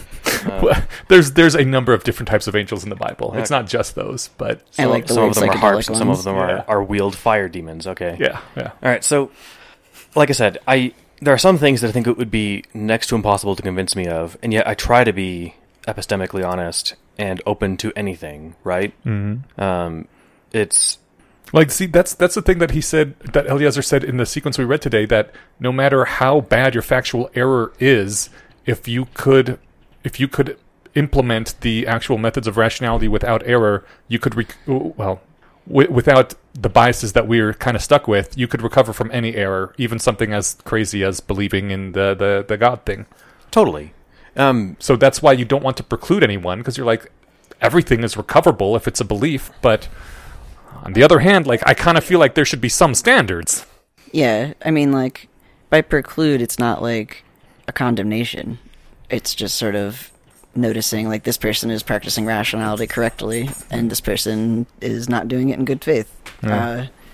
That doesn't mean they're a bad person either. Like, the thing is, like, I was saying, I'm not trying to make a judgment call. I'm just literally, like, this is how you do rationality correctly. This other thing is not. It doesn't mean the person is bad, or, like, maybe it means they're bad from my... I don't know. I would prefer that they practice rationality in good faith, but, like... And even asking the question, what is a rationalist, implies that there's people that aren't rationalists, and so there'd have to be some exclusions as to what counts and what doesn't, right? Some people, I think, would just be fine to be like, you know, I've got other priorities. I don't really care about, you know... I'm a virtue ethicist. Or like, I'm not super into, you know... what is truth? I'm not a big science, reader. I more appreciate art history and working with the community or something. Yeah, no. Like if somebody just has different priorities, they might just opt out of being in the rationalist community, right? Right. No, I get all that. I'm more concerned. Like, I'm not sure. Do you want to be a community that's slightly restrictive, or I also don't want to end up being a community where, like, as long as you say you're a rationalist, because I think that's just not true. Yeah, no, I was just giving at least one example where you said that implies that some people aren't. I'm like, well, some people aren't because they don't want to be. Like, kick people out of the community. First of all, I don't have that authority, and I don't think anyone does. We're not centrally, We have ban powers on the Discord. That's right. But we have a podcast. We are basically popes. What I was getting at was that I wouldn't kick anybody out, but I would argue with them every time they show up. And I would kick them out if they were being a troll about it. Right. Like, if we got a, like, moon landing hoax person that was just spamming up threads for a bit. Yeah. Kind of like... I mean, I don't even, like, at rationalist meetups, I don't even care if everyone there is a rationalist necessarily, I'm cool hanging out with people that aren't rationalists. It's more along the lines of, like, would I not challenge them if they go around saying they're a rationalist? And I'd be like, now hold up a minute. I worked hard to get to where I am. You don't get to just call yourself that. Yeah. Yeah, I see what you're saying. I would give them time to, like, say if someone joined the Discord and they're like, hey, I'm here. I want to talk to you guys about why I think ghosts are real. No, I mean, just, someone picking an example, and I'm not shitting on people who believe in ghosts. My own assessment of the evidence is that they're probably not real. If they came to it and they discussed it and they're like, okay, you haven't changed our mind yet, but I'll think about it, and we don't, I've given my piece and I've heard your pieces, and they, I wouldn't kick them out of the group. I wouldn't, I might not see their decision change in real time. I just plant that seed of thought in them, and then as it sits there and cooks for 3 years, they realize like, oh, you know what? I don't believe this anymore. Mm-hmm. But yeah, I mean, if someone came in and was just like full on lizard people, the Earth is 1,000 years old. Buy gold. What? Oh, buy gold. I mean, we've had a few people show up in the server every now and then who are like, I'm a rationalist and I have discovered this amazing thing, and I'm like, yeah, I don't think you're a rationalist, but I'm not going to say anything. And maybe I should say things like, prove it. Yeah, well, I mean, they actually are always hit with prove it, and then usually they leave the server after a few days. See, perfect. Yeah, but yeah. If they stayed though and were willing to, in good faith, engage with the arguments and then like update, then I would call them a rationalist. In fact, I feel like what this is all the central piece that these kind of conclusions are hitting is that as long as someone's actually open to changing their mind. And that includes us. Mm-hmm. Someone came to me with really good evidence of ghosts. I'd be stoked. I want to believe ghosts are real. So, if anything, most people claim things like, "Oh, I'm open to changing my mind." Right. It's just that, but you can't prove Christianity ain't the true way to them.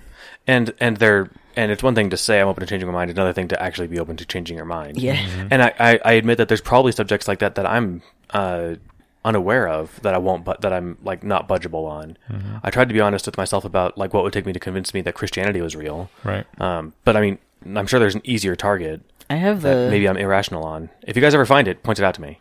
I mean, we're close enough to you that we're probably irrational and blind in the same yeah, thing. We're in a bubble here. Right. No, I actually had, the experience of coming into the rationalist community, and I read the sequences in it. The politics is the mind killer actually really made a big impact on me. Maybe not even that sequence itself, but reading other things that referenced it, or just sort of by osmosis, realizing that was one of our values.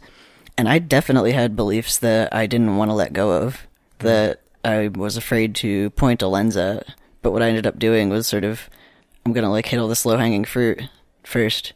I mostly hung out on like Gwern.net, interested in brains and nootropics and habits and that kind of stuff, and like over time eventually was like, all right, like should I continue to call myself a feminist, or like, all right, am I trans, or okay, is IQ real? Mm-hmm. Painful shit to look at. What was the last one? Is what real? IQ. I thought you said IKEA, and I'm like, I think so. I don't know. It's a plot. I feel like I've been there, but it also felt very surreal the entire time. Mm-hmm. Maybe it was a dream. Yeah, I mean, one thing I did change my mind on after entering the community, and I'm sure there's a bunch, but just because it's already come up in the conversation, cryonics. My first exposure to it was like, what, like Futurama? You guys got to be kidding me. Heads in jars? And then having heard some vague thing and had the standard rebuttals of like, when you put a strawberry in the freezer and you pull the strawberry out, it's mush, right? It ruins it, the structural integrity of it. I put that in a dumb voice. I shouldn't have. That is a fair objection if you're unfamiliar with the cryopreservation process. Yeah. And so... it's still a good objection, too. Like, it's still going to be destructive to some extent. We're better at making it...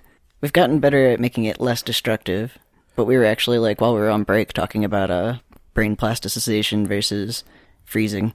Yeah. And it's still sort of a trade-off, because it's less destructive if you just have your brain plasticized. But it's also... I brought up a bunch of your neurons are not in your brain.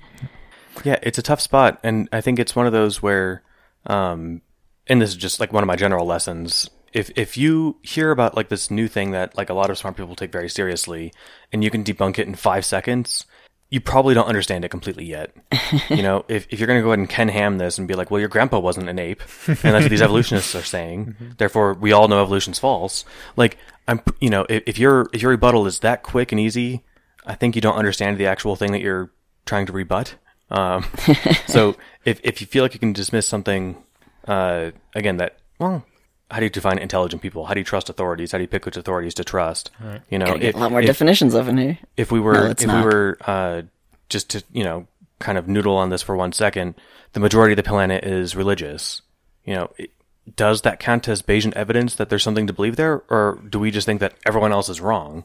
I think that everyone else is wrong, but the fact that some people believe it in general, people believe things that are true. Yeah. So social proof is the thing. It sounds like very weak evidence that there's something going on there, right? Now, I don't think that's the case, and I think that there's probably good decision theoretic or Bayesian ways of mathematically refuting that sort of thing. But sorry, I thought you were saying something else. No, you're good. I guess I'm saying I'm sure there's some formalized way of saying, no, look, just because you encounter tons of small bits of evidence doesn't mean you have to increment every time you bump into it. I was actually going to say that just because a bunch of people, I mean, like, it's a good heuristic, social proof, the wisdom of crowds is shown to be pretty good, but then also, like, do all of these people believe in religion because it is true or because it is useful? Right.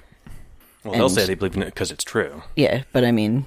But in general, social proof is a handy thing, you're right, and the cultural evolution part of it definitely plays a role in that particular one.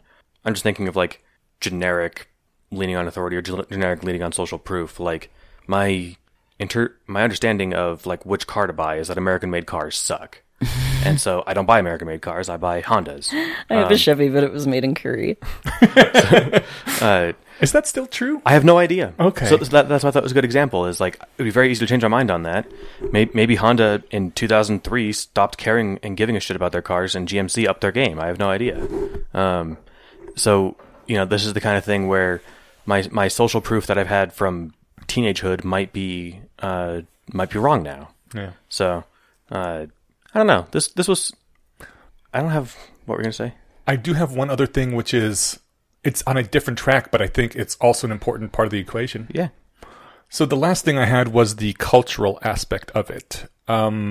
Like, in my opinion, there has to be some familiarity with the culture of Bayesian rationalism to really be able to call yourself one. Like, you have to have some idea of who Eliezer is and what the sequences are, and maybe be aware of Scott Alexander and some of the, like, a lot of that stuff, you don't have to read them directly. A lot of it you get just from osmosis. Most Christians have never read the Bible. I was going to use that as an example, and I think you could be an earnest Christian while never having cracked open a Bible. Exactly. Yeah. I think you could be a rationalist without having encountered any of the community, as long as you, like, say you're a scientist / skeptic, and you're already doing confidence intervals. Then you wouldn't know to call yourself a rationalist because you wouldn't even know that there's this secret club. Yeah. You wouldn't call yourself that, but, like, we were actually saying again off air that there are a bunch of people we think actually are rationalists, just don't identify as such. That's actually one of the reasons I was bringing this up, because, I mean, Charlie has a podcaster she listens to that she really likes, that she keeps saying, I think this person's a secret rationalist, because lots of times she not only, like, says has some of the similar tenets and habits of thought that we do, but, like, every now and then even a term will slip through. And, I mean, nowadays I don't even know if that's a very good metric, because there are concepts invented on Less Wrong and in the rationalist sphere that are so successful they escaped into the wider world. Like, there are people who use the term steelman that don't know it was coined on Less Wrong, and Pascal's mugging has been brought up in quite a number of venues now, and a lot of people don't know that as an Eliezer, original. Paperclip Maximizer, I think, was an OG Eliezer Yudkowskyism. Yeah, and then someone made it into, like, a cookie clicker style game. That was so good. But, like, I mean, once you start claiming other people are secret rationalists, that seems to me like, claiming, oh no, this person in history was a Christian, or this person in history was a Muslim. I'm so glad you made that point. I kind of think that the cultural aspect and the self-identification might be a important part of it too. Self-identification, I think that is an important part of it. I mean, so you could say, be the best rationalist and then just forsake the community. Remember how last year on the most recent, because, like, Julia Galiff stopped doing the podcast for, like, a year, and, like, quote unquote Julia Galiff commented on it saying, I've forsaken the rationalist community and the EA stuff. I'll elaborate later. Yeah. And it turns out when you comment there, you can put in whatever name you want. So someone just threw that comment on there. If Julia Galiff was like, fuck you rationalists and you EA people, but went on to keep doing exactly what she's doing, but just called it, like, better thinkingism. I think. I mean, yeah, I guess you're not a rationalist anymore if you did that, right? You've said No. I'm not doing what you're doing. I feel like this is getting into, what was the idea in Greek philosophy of there being perfect forms of a thing? Platonism. Like, there's not a Platonic rationalism. Like, I would, if somebody says they are anti-Converse shoes and yet I see them wearing Converse shoes, then, like, it doesn't matter what they say, they're still the thing. Sure, but there's people who say, if you follow the golden rule and do good to other people, then you're a Christian, regardless of what you actually say. And I'm like, no, fuck you, I ain't no Christian. Well, yeah, but that's like... The Pope the definition of what is a Christian is completely arbitrary. Like, the Bible itself is self-contradictory, but like no one can actually be a Christian by definition if it follows the Bible. I don't think it's completely arbitrary. I do think there's certain metrics that you can meet to be or not be a Christian. Yeah, but I mean, like, maybe certain minimum thresholds. Like I you don't said, know if this... if you said Christ was never real, or that whole thing's made up, all the Bible is made up, but I'm a Christian, how does that even square? I think that this is a bad example because there's so many different conflicting definitions of what it means to be a Christian. Like, if we could find the one true definition of Christianity, then we could measure people by it. But I think that definition doesn't exist out there in the wild. Well, I think you can define what it means to be a rationalist, and I think that you can look at whether or not the person, cares about what the truth is and is trying to become better at learning what the truth is and acting on that. I think that's probably where we disagree then, because I think like asking what is a rationalist is very similar to asking what is a Christian, in that there is like no direct concrete answer where you can apply a test to someone and tell. I think there's a number of criteria that you can meet to a greater or lesser degree, and that's why I think like the cultural aspect should be included in that. Now I just feel like we're arguing about the definition of definition. And we're talking about like Legs and Rubes, right? God. Mm-hmm. Like, oh well, they do all the rationalist stuff, but they don't say they're a rationalist. They say they're not. Which bucket do I put them in? Well, I mean, Neil deGrasse Tyson specifically said, "I'm not an atheist. I'm an agnostic," which I don't believe him in the most literal sense. I think he's absolutely an atheist, and he just doesn't care about all that God stuff and doesn't want to get wrapped up in it. So he's like, I'm an agnostic, because that lets you short circuit all that and do what you actually care about, which is the science, right?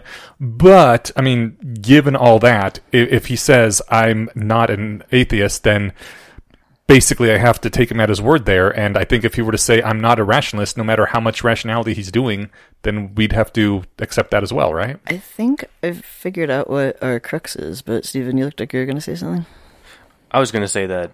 I mean, I was going to quibble on agnostic. I mean, I'm technically agnostic on the God question, the same way I'm agnostic on the unicorn question. I was going to use that exact quote actually, but I figured you'd nail it because I think that was a Dawkins. I don't remember where the unicorn one came in. I'm. It's a safe bet I didn't think of it myself, because I'm not... It's a thing that I have seen in the atheist sphere, if that's a thing. I'm sure it's around, yeah. I think mine and Inuyasha's crux might be, I'm thinking of rationalist as a description of beliefs or behaviors, whereas it seems like you're thinking of the word rationalist meaning a member of this community.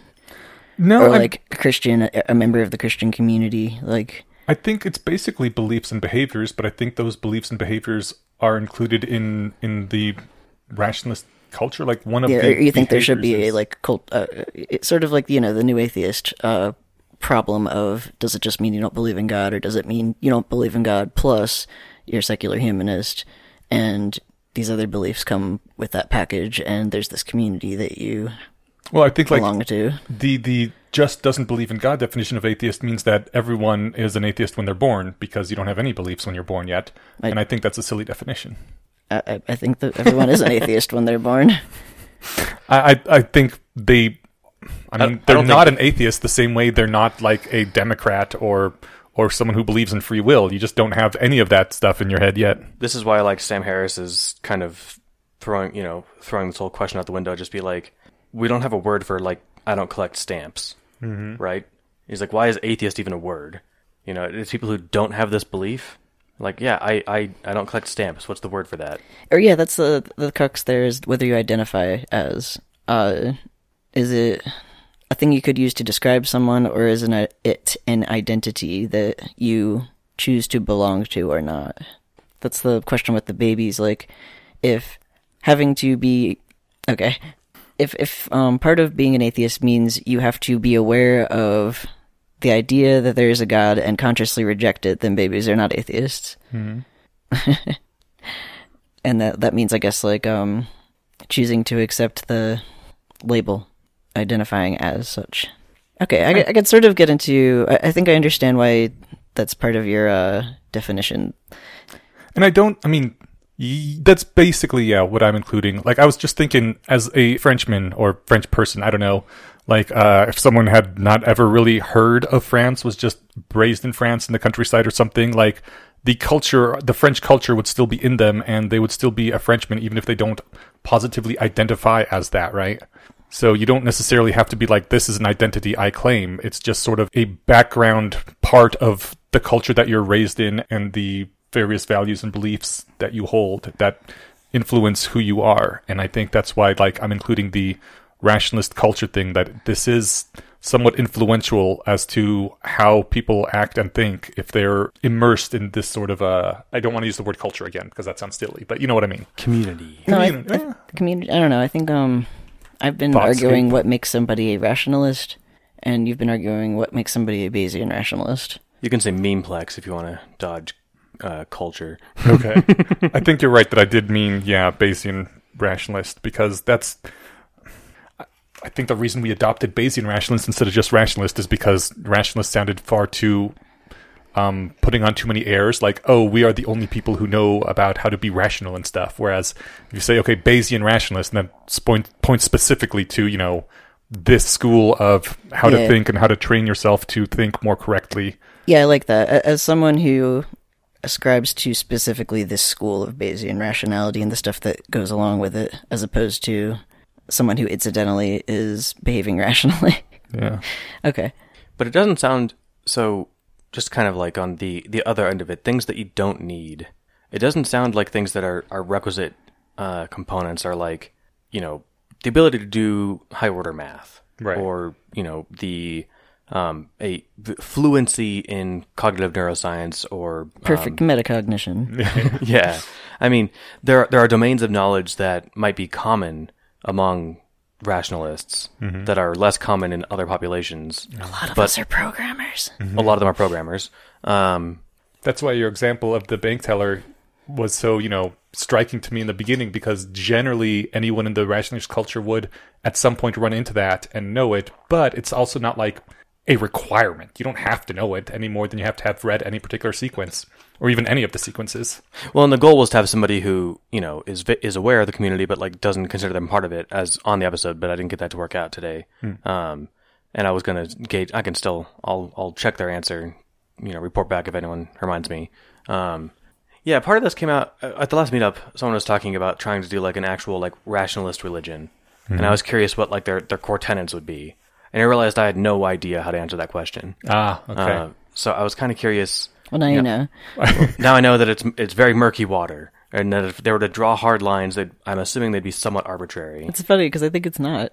I think it's caring about the truth and training yourself to get better at caring about the truth and thinking probabilistically. Mm-hmm. So we're thinking of every scientist. But you already precluded. Well, not precluded, but you said that's not sufficient. Well, but also the cultural stuff, yeah. Okay, throw in the cultural stuff then too. You can't be part of the religion if you didn't join the religion, right? Yeah, and if you don't donate to the Patreon for the Bayesian conspiracy. Yeah, give well, And honestly, if you're just donating a few bucks per episode, that's not the 10% that we demand. And let's be real, 10%. You could probably do 30. I believe the Mormons are saying, yes, you can just tithe 10%, but do you want 10% blessings? Do you want to do the minimum? Are you okay with being like barely, good? Yeah. Don't you want 30% blessings from God? Right. God, that's crazy. Well, I'm trying to think if there's anything else I wanted to hit on this. Not really. I had fun. I wanted to just kind of have like a light episode. I meant to be, like I said, a little more organized for this one, but it turned into be a really fun off-the-cuff thing. It looks like I think you two actually gave it some thought, whereas I had half of a thought when I got here, so it helped drive the conversation. Speaking of patrons, you wanted to remind the patrons about the RSS link? Yes. There was a comment on one of the posts in the last month or two about, like, is there a patron-only RSS feed? And there is. You find it through, like, on the right side of the My Membership section of your Patreon page when you log in. You can copy that link and then just paste it into your podcatcher app, whatever it is. Mm-hmm. And I only brought that up because it took me a while to find it, because when I was logged in as admin, I couldn't. But maybe I'm just blind. So I looked on their fact page, and it was there. So I forget what podcast it was. I was a patron for one for a while, and I couldn't find, like, the Patreon-only exclusive feed anyway. And so it just, I guess, anyway, it's out there if you guys are curious. And you get some bonus content, you get the early release, all that stuff. So should we thank our patron today? Yes. For helping us discover... Could I do this one? Yes, for helping us decide who is a real rationalist. Today, Creeping Dread has helped us decide who's a real rationalist. Very appropriate name for this topic. Was it? I don't know. I don't think it was that dreadful. I promise to make it more appropriate by the end of the episode. Oh boy. Okay. Challenge accepted. Or something like that. But anyway, I'm always super bad at the thank the patrons part because... And I feel like I also say this every time I thank patrons, like, oh man, people listen to this? Oh no, they like us, they're giving us money. Oh, I feel uncomfortable about that. But, like, in a good way, I am just, like, blown away every time I remember that that's a thing, and it's great, and thank you, Creeping Dread, and all of our other patrons, and just everybody who listens and participates or thinks about cool stuff. Yeah. Yeah, we really like you people. Yeah, Jace put it eloquently. That was not eloquent, but other than just commenting again on how awesome the name Creeping Dread is. Yeah. I mean, we've got the subreddit where we got one of the commenters that we talked about at the beginning. We've got the Discord, which as of yesterday had 930 members, I think. No, don't tell me that. Oh God. Well, most of them are lurkers, like everywhere else on the internet. Yeah. Yeah. It's probably got 24 active people, and the other 24 people that talk are just alts of the first 24. So it's all just me with sock puppets. Right. Oh, could I make an ask of the patrons? Yeah, or not the patrons, just like the listeners generally. Mm-hmm. I've been tinkering with this essay about... I'm trying to remember the word. Placebomancy? Yes, placebomancy. And I want to post it on Less Wrong, but I also just have crippling anxiety. So if I give full permission to anyone who's listening and is on the Discord to PM me and just like poke me to post the thing, I would appreciate that a lot. Cool. And yours is at Jace May Exist, right? That is correct. Yeah. Cool. And yeah, thanks again, everybody, for making this possible, making the rationalist community a thing that exists. And I had one last note on the community. We're recording this on Sunday, the 19th. On Friday the 17th, I pinged the entire server asking for support for a friend's GoFundMe. And within hours, several of you guys donated, and it was amazing. 2 of you left your names. Daniel Nadolny, no surprise. You're the most wholesome person ever. And Matt. Not sure which Matt, but you guys we have both so rock. many Matts in this community. And they're all really good. So many, and several anonymous folks. Thank you guys so much. I'm going to put the link to the GoFundMe in the episode description for this episode. And on a lighter note, so that was the Creeping Dread thing I promised I'd mention. Okay. So I knew I'd drive the name home. You got called out in a good episode, Creeping Dread. But as far as the patron support, we really appreciate it. I mean, we may or may not have destroyed a mic on accident by knocking it into a coffee cup right before we started recording.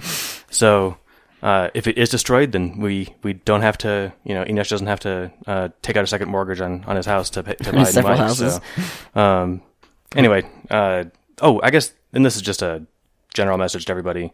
If anyone is thinking of signing up for Cryonics and is like on the fence about it and maybe I'll get around to it later, just do it sooner rather than later. You never know, like, when you might not have an opportunity to. So, can we include links to the Cryonics Institute? You've looked into this more than me, so yeah, if we could throw some links there for that as well. We can link back to our episode with Rudy on it because he talked about it a bit, and that has a lot of links on it too. That's true. That sounds like a steal good the one. links from that and put them in here too. Yeah, we'll put some of those links here, and if you have any questions, Cryonics Institute has a frequently asked questions page we'll link to. Check out the episode we had with Rudy Hoffman, and really, I just bring this up because if you're on the fence, because I mentioned that this was one of the things I changed my mind on, I had basically come to the conclusion that it was the smart thing to do, I think years before I set up a policy and got it set up. So, quit cryocrastinating, as they call it, and get signed up if you want. If you're at all inclined to. You can always cancel and change your mind later, so... Yeah. All right. Okay, well, thank you, everybody. We will be back in 2 weeks, and we'll see you then. Woot. Bye, everybody.